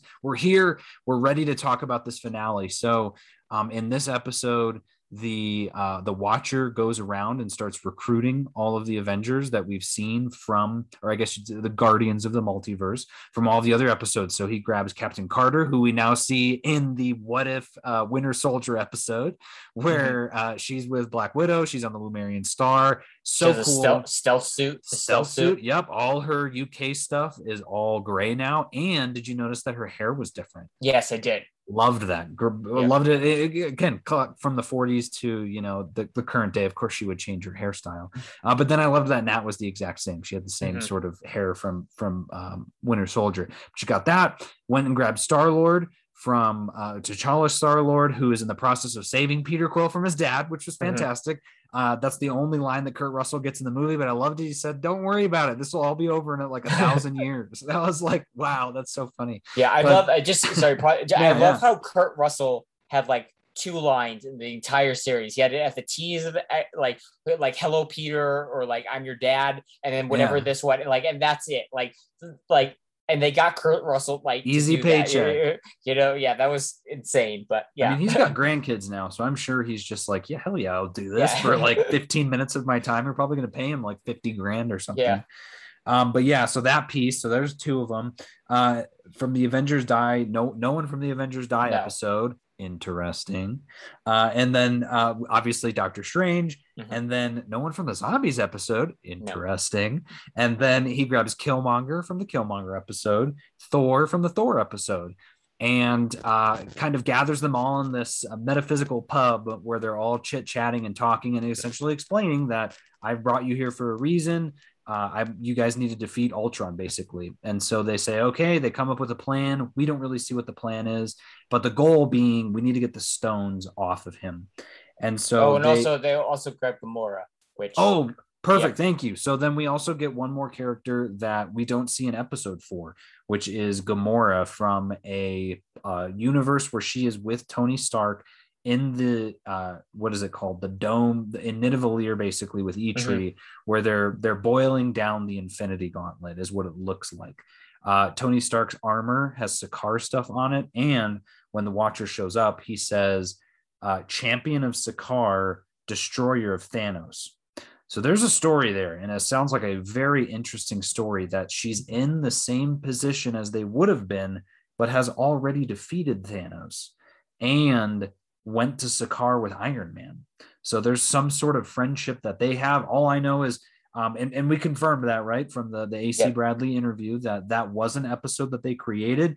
The problem was that the animation wasn't done in time due to COVID. Totally understandable. I love this comment about that too. He was like, it's just a TV show. It's not as important. And I was just like, thank you for being, so upfront about that. But he said that that's going to be in the 2nd season. So we'll get so in a sense, think of it as a tease. Where did this character come from? What's going on? We'll find out next season. Yeah. But yeah, the only thing with that episode is I'm excited at this point because now it's like up until this finale, all the ones we've had of like, we've seen everything. It's kind of like phase one. We've seen the characters and we get the crossover in what. So now this one is going to be, okay, we saw them briefly in the end, like what was their story? The only thing I don't know if they were able to change just given the way animation works and the long lead time of everything, but if they knew they were pushing it, did they retool any of it so it's less of, we're setting up the season one finale, whereas it's, the season one finale happened, here's how we got there, if they like,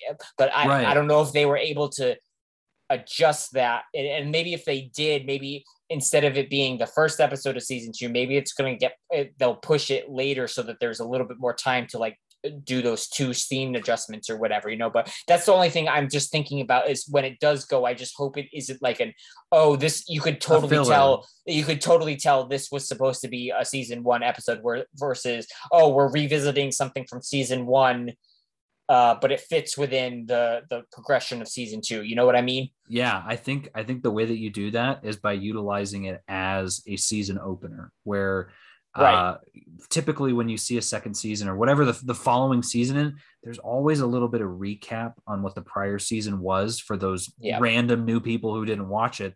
And so what a perfect way of doing that to show like, hey, remember Gamora? She was from the season finale. We see a little bit of her backstory and then we see a little bit of the win that they have at the end of this season. And then we're now in the new season sort of thing. I'd be cool with it that way. I like that. But yeah, so they all team up. They go to this random planet universe that is devoid of intelligent life. So Ultron hasn't even bothered coming there. I love that whole thing that like he's so big now that he doesn't have time for every little planet anymore. And they're talking, and I love that Thor had a great line here. He said, I've been told that I'm great at attracting unwanted attention. And even in here, when they picked up Thor, when he was saying something like for Vegas forever, he was just saying Vegas as he was fighting, and then he has his even better call out line towards the end of it. But I just love that he fell in love with Vegas, and I'm sure they loved him back. But they're talking, trying to kind of figure out what their plan is, and all of a sudden Thor gets excited. They have, I love that Dr. Strange makes them all drinks and they get excited and he lights off a little bit of lightning and all of a sudden Ultron shows up and they're like, well, this is going to start a little sooner than we thought. And so Killmonger and Gamora leave, which I thought was important because obviously the Watcher knows. That's the thing. And we can talk about that as it happens, but like the Watcher knows everything. He's seen it all. So in a sense, he knows how this entire battle is going to go anyway. And I think that there's an interesting bit of meta-ness there of like, how much does he know versus how much he doesn't know? Because he was pretty surprised when Ultron showed up, but at the same time, he knew exactly why he needed to have Killmonger there.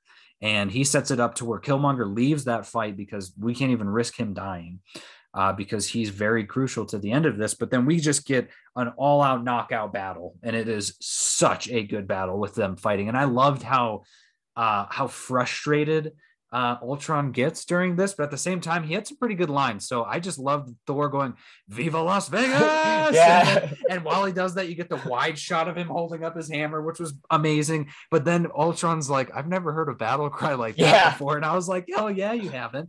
But of course, it doesn't even do damage to him. And at that point he kind of starts fighting. We get to see Doctor Strange unleash that strangeness, which was phenomenal. Everything that he did was just so cool. And then we see, I'm trying to remember what was Peggy doing during that? After the Viva Las Vegas, he sends Mjolnir. That's right. Oh my God. And so Dr. Turns Strange, into 1,000 Mjolnirs. Yeah. And they're just all hitting him. Yeah. And, oh my God. That was so good. Yeah. And then while that's happening, Peggy and T'Challa Star-Lord, she hitches a ride with him and flies up to Ultron. He goes off to kind of boosts and sends Star-Lord into Ultron, and that's when he sneakily steals one of the stones, and then she comes back around with Mjolnir to hit him, and then and then they all kind of get thrown to the side at that point, and then we're continuing on from Ultron realizes that the stone is missing, and then Doctor Strange's like, yep, time to go, and then that's why, and then they all go through the portal. Oh, that was so good when she's riding Mjolnir back down and then just like lets go and skids down in a perfect superhero landing was so Yeah. badass. And yeah, they're like, all right, time to go. And they're all jumping in. And then Thor's like, woo, when he, jumps in backwards. And Yeah. oh, that was so good. I loved that the stone crusher was such a cool concept.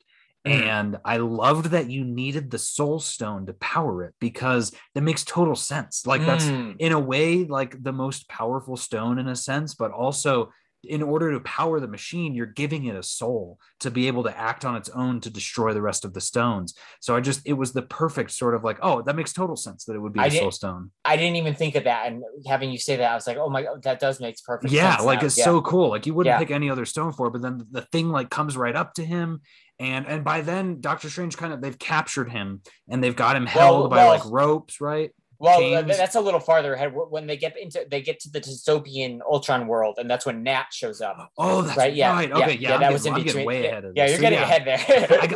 I get so excited. Yeah. So they're about to use the stone, or they're about to do what they're going to need to do, and Nat shows up and steals it. She doesn't trust them. We get the amazing exchange between her and Captain Carter, saying, "You're only one of 3 people that I trust." And I count myself lucky for that. Like we're BFFs. Love that. And she's like, yep, okay, that makes total sense. And I was like, yes, that's just so awesome. And so then now she's part of the team. So now we kind of do get technically she's not from the Avengers episode, but we get the person from the Ultron episode. So now you've got the Ultron episode carryover. So you've got all of them. They've got some we skipped over before they left the zombie horde.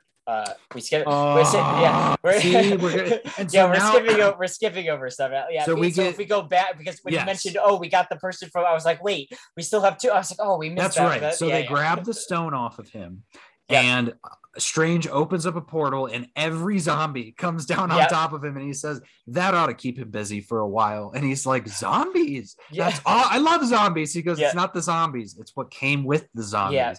And and I was like, Thanos. But then, he just lights up the zombies, smokes all of them, and all that's left is you hear that the sound of the when she's just right there and she's a zombie and just rips into him. But then, of course, she's obviously no match. She's only there to buy them time. And so then, I think they animated her face like she got scared. Yeah, she goes and then the entire planet exploded. The entire universe exploded because all of the planets started exploding. And I was like, holy cow, that is just next level villain type stuff. He just kills everything. Yeah, I forgot to mention when we were talking about the previous episode of seeing Ultron and get the stones, but like that episode definitely established how sad it was, how underused Ultron was in Age of Ultron as a villain, and and we'll get to this towards the end, but like the fact that like how powerful and terrifying a villain Ultron was and how he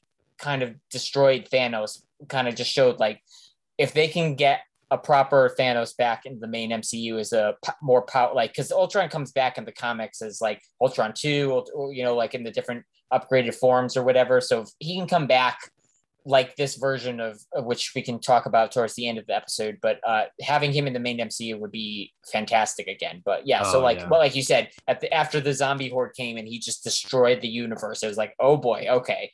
So that's when that's when they go to the dystopian world. They meet Nat, and so now we have the all the representations from all the episodes so far except for one, which we are still getting to. Yeah, and so we get a great line from him as well, where he says, "I can destroy planets with a thought. Why won't you die?" And he just starts blazing into them, and they're fighting, putting it off, and eventually they get to that spot where they wrangle him down and get him down on the ground. They use this stone crusher, and I loved it. They make it look like it worked, and it really did. It explodes all this stuff, and then he explains. He says, every universe is different. Thor's like, we won, right? And then like, it feels like we won. Like, and Star-Lord says, I don't think so. And Ultron's voice comes out over the planet and says, every universe is just a little bit different. And Gamora kind of comes to that realization of, oh wow, the stones are from a different universe. My machine is meant for my universe, which I didn't like that. Because we get that point in the comics where the Infinity Stones only work in the universe that they were made. So there's Infinity Stones in every single universe. So Ultron can use his Infinity Stones in every universe, but the Stone Crusher only works in one universe. I was like, okay, I mean, whatever it takes to get us to the Arnim Zola part, right? Like we know that's the only way they're going to beat him. But I still thought I liked it cinematically. It made sense. And for someone who doesn't know that stuff, that probably really liked that. But that was a little nitpick that I had. But we do get that spot, right? And in a perfect fashion, Captain Carter and Natasha get smashed just far enough to where they land right next to her bike that has the arrow. And we get a beautiful scene where both of them kind of ride up and jump up to have Peggy pull his mask up at the same time that Nat shoots her arrow, says, "This is for you, Clint," shoots it off. And oh my God, just gorgeous. Hits him right in the eye. And we get a great Arnim Zola bit too, where he just shows up and he's like, I like this body. I have leg. I think I'm going to stick with this. And so then it's not even a fight. He just shuts him down immediately. And I love that where he's just shaking the just falls limp and then falls down. And all of a sudden, and again, just like an anime, you know, you've got the one up, the one up, the one up, the one up. And now Killmonger shows up with his little Ultron mask and takes the stones away from the body, and now he is the all-powerful one. And they're like, oh no. And he tries to explain to them like, oh, you know, we could go back, we could change all the things we need to change. And then Zola shows up. He's got the amazing Zola chest plate just like in the comics, and he's like, no, those are mine. And so then they have the Star Wars Last Jedi grab of the lightsaber where they're both trying to pull the Infinity Stones their own way. I was assuming they were going to explode, and they didn't. But in that moment, Doctor Strange realizes it wasn't about beating Ultron. It was about getting rid of the stones. So he then freezes them in time in a pocket universe that he is now chosen to guard for the rest of his days in his own pocket universe. And that's how they win, which was a perfect ending. I love it. Like, you didn't really defeat him in a sense. Like, you beat him to a standstill, which is awesome. Great storytelling. And that goes to what I was saying. If Ultron comes back, if it's this version of Ultron in live action or another version that releases this version from the pocket, like having this pocket dimension just leaves it, you know, at some point they've set it up that by just having it, it's going to break at some point, you know? And so then what's going to happen at that point in time when both Killmonger with the nano Stark tech controlling the Ultron armor, with Zola in the Vision body fighting for these Infinity Stones, like what's going to happen then, you know? So that's definitely intriguing to know what's going to come from this. Yeah, very interesting universe. He says, you know, make sure that it doesn't crack or break. So obviously he's going to be fine. I don't have any concerns of that being like, oh, they escaped and now that's the new villain. It's like, no, I think that's going to be the sort of Conjuring type of thing where they just place it's placed on his shelf, and it's a nice bauble for him to look at every once in a while, because knowing that he defeated him. So we get some end credits bits. At that point, Watcher thanks everybody. Everyone goes back to where they're from, except for Natasha, who says, I'm not going back because she has nothing to go back to. And he says, well, I can't interfere, except fine, I will. Just kidding. And then he, you know, the veil is lifted and he's on the helicarrier where Loki is attacking from episode 3. So we get the Avengers dying episode. So now you've got them connected. This episode connects every single episode in the season. I loved that. It was a perfect ending for her. She says something to the extent of, this looks terrible, but she says it with a smile, and I loved that. She's like, this is exactly what I needed. And we get she shuts down Loki almost immediately, so she basically saves the day. And Nick Fury says, you're not my Natasha, but you have her spirit, and she gives him a little smile. And so we get a perfect ending for her in that regard. And then we also get a mid-credit scene with Peggy, who they end up finding the Hydra Stomper, and she says, and Nat tells her there's somebody inside. So she never says who it is. We don't know who it is, but assuming it's Steve, could not be Steve. I don't know. What an ending to this season. I thought it was the perfect ending. Yeah, there was all the end bits were great. Especially putting the dystopian Nat in the where all the Avengers died in that world, because then as they showed, you have Captain America now plus Captain Marvel. Oh, yep. And Tari, or the Asgardians, or for now Nat's back in there, you know, so that was great. And then the ending of finding the Hydra Stomper on the Lemurian star. I feel like Nat's like, I want to show you something, Peggy, and then she's like, this hasn't been the weirdest thing all day, I trust me. And then she's like, oh, I wouldn't hold your breath.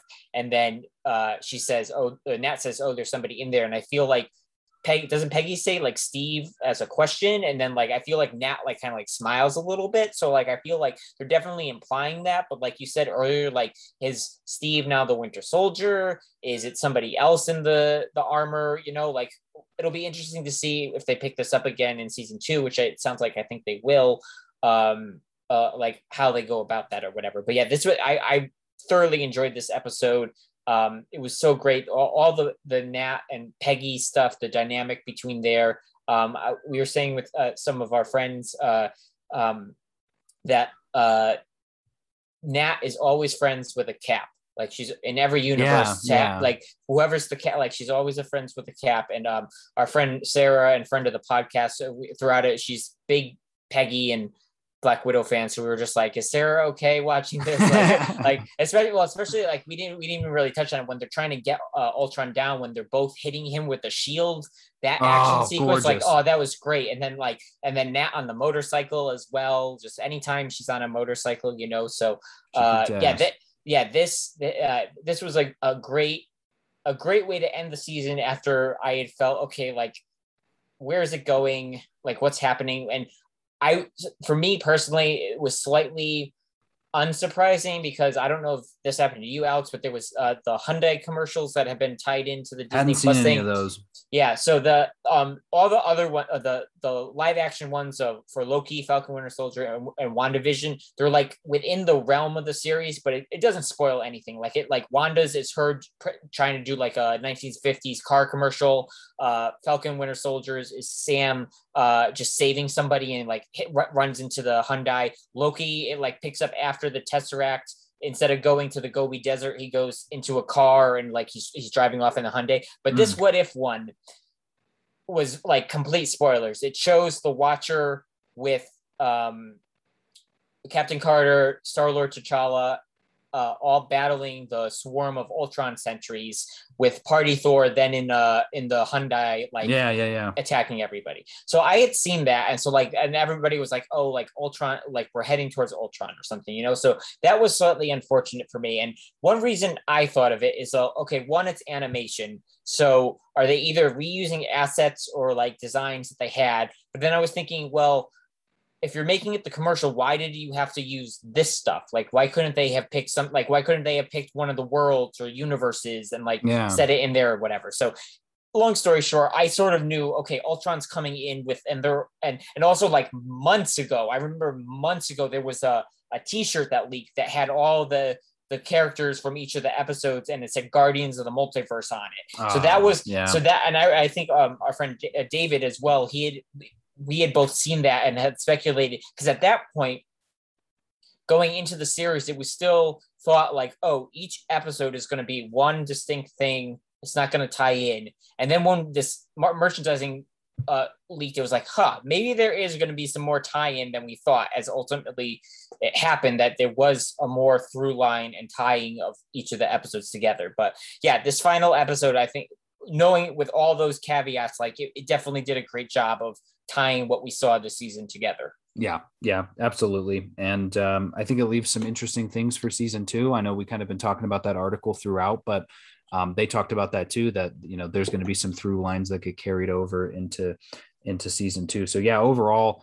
very happy with the season, very happy with the way it connected. I wasn't as surprised as I wanted to be, but that's because we kind of knew that from the very beginning. Like, oh, you know, each episode is going to be some new character that's going to culminate because of the stupid promos that they share early. Mm-hmm. So it's like they kind of shot themselves in the foot in that regard, but I still enjoyed the journey. I was glad to be there. And for most of these episodes, I enjoyed them. So for our final bit here, let's just talk about our rankings. And I know, like I said, I'm not the biggest fan. I love rankings. Fine. I'll say it. I love them. But I also hate them because I feel like you say them and they're set in stone. So what I've been practicing is saying, the ratings that we are about to share with you right now, we reserve our right to change these ratings at any point in time in the future for any reason at all. But for you listeners right now, in this moment in time, here's what our rankings are. So let's start at the very bottom of those bottom 3 episodes. What have you got for that, Kevin? My bottom 3, I have the Party Thor episode, the Killmonger episode, and then the Captain Carter episode. And the Captain Carter is only because I love the Captain Carter character so much, but that episode, just because it was so cut and dry of the story of it being like, here's one movie, one change, that's it. Like, that's why it's slightly, because the ones that I'm ranking ahead of it, they did more interesting things within it, but I would say out of those three, I enjoyed Captain Carter vastly more than I did Killmonger and Thor. Yeah, that's fair. Mine are very similar to yours, though. We're about to get to the, I'd say, first hot take of the night. My bottom three are, and I'll in order going up, is the Killmonger episode. That was my least favorite. But again, I have that at a 7 out of 10. So nothing is lower than that. And for me, a 7 is good. So I'm fine with that. Number 9. Number 8 is T'Challa Star-Lord. And then number 7 is Party Thor. And that, again, only because, and I said it in our MCU celebration episode, I'm just not a big fan of the Guardians movies. I enjoy them when I watch them, but there's just something about them where I'm just like, I don't get as excited about the Guardians as I do other characters. And so, like, I love that T'Challa's in it. I love we got Chadwick, but as an episode, wasn't one of my favorites. So those are my bottom 3. What are your middle 3? Middle 3, I've done a slight alteration now as I've live changing, but not by much. I think I would do zombies, the zombies. Then the third episode, what if the Avengers died, and then I think this is the one that I just changed now. I think I'm gonna put the Star-Lord T'Challa as that would be 4th. Yeah, 4th. Okay, nice. All right. Yeah. Mine are Captain Carter. So probably right around where you had your Captain Carter. The Zombies episode and the Avengers Die episode. Yep. Those. So our mid 3s are basically the same, which is exciting because I think that means that our top 3 are the exact same. Yeah. So all right, what do you got them in order? What do you got? So 3rd, I would put the 8th episode, What If Ultron won. Okay. 2nd episode, I'd put What If Doctor Strange lost his heart instead of his hands, and then the top one is the finale. Nice. Is that recency bias? Potentially, but I do. It's a great episode. It's so. But but I think. But I did it that way because I think because it did change the mold of there really wasn't a what if storyline. We got a little bit of what if something in the Captain America, the Winter Soldier at the beginning of it, but it really just like tied the threads together really, so I think if they lean towards, I would say, the balance in episode 8 going forward, I think that'll make some of these episodes a little bit more enjoyable, or at least planting some more things with clearer ideas of how they might tie through as is for the season a little bit earlier than just the post-credit scenes where we're like, are we either revisiting these on totally new episodes again at the end of the season? Like when we saw the end of the Star-Lord T'Challa with Ego coming, like I was like, oh, they're just leaving that and we could maybe pick that up in a season 2 episode, maybe a season 3 episode if it goes that long. I didn't expect that to come back in the finale, which if they had sort of like hinted at that returning like this season, I would have been like, oh, that's pretty cool, like we're going to see how it resolves, versus where it's just like, well, it just ended, because a lot of the episodes just kind of end abruptly with those teases. So yeah, that's kind of why I put the finale as high, because it brought all the elements while still having some what ifness and then resolving the season storyline. Yeah, after that third watch that I had last night, I did change my top 3 order. So here's what. So my number 3 is Doctor Strange. Number 2 is the finale, and then number 1 is What If Ultron won. Just because, like I said, there were still a couple of those nitpicks. Again, I always love a catharsis at the end of a season. But for this specific season, I loved Ultron winning. Like to me, that concept of him taking over everything was so cool. And so I like that better than we know they're going to win, right? Like there was no surprise there. Whereas that episode was completely surprising. I don't think we even mentioned, which I know you would very much enjoy, the Galactus image of him. Oh yeah. That was awesome. Like eating the universe. That was great. Yeah, that was awesome. in that episode. Yeah, we completely skipped over that, but I was like, I knew that's probably one of the reasons why you would put it as a top episode for you. That part, again, just the fact of how easy he made it, like they gave him the OP powers and let him run with it. Like he won and straight up won everywhere. He's destroying everything. Plus we get some Captain Marvel, plus we get the multiverse, plus we get the Watcher being a badass. So he's less of a badass in the last episode, and that's why I think maybe it stands a little bit more for me as well in that regard. But yeah, kind of right around the same vein. So I'm glad that we can agree on most of them besides my, and I knew that was always going to be a hot take because I think everyone loves that T'Challa Star-Lord episode. But I just not as much in terms of the content, not so much about the characters. But yeah, so any final thoughts on this season before we wrap this up? Yeah, I mean, I think it's just interesting considering just thinking about animation that these episodes, I think I read and saw that they were completed, I think by January or February 2019, which was before the series was even announced, because we heard about it first at San Diego Comic-Con that year, so like just considering then that all of these had been written and then they were writing WandaVision, Falcon Winter Soldier, Loki. And so like, even though this came out when it did, just the amount of time that it takes for an animated series it's the animating part that like just takes forever, so that just to me was like, I tried to like, when people were saying things of like, especially I know in the Doctor Strange episode when Ancient One said like an absolute point in time, and people were like, well, Loki said it was like a Nexus event or what. It's like,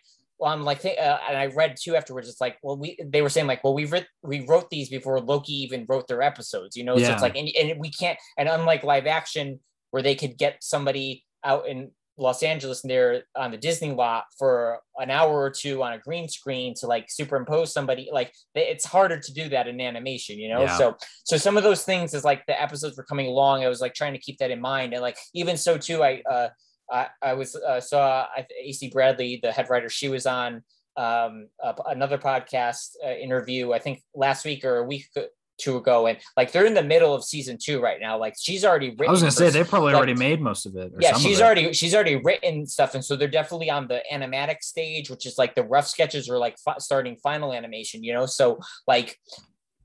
So knowing where we are now with like what's released, like they've probably like they did say that they're going to integrate some phase 4 characters in season 2, which is like really cool. So like, I know, I think you may have said, or David or somebody said like, what one of them is like, what if Shang-Chi like stayed with his father? I think you may. Somebody, that wasn't me.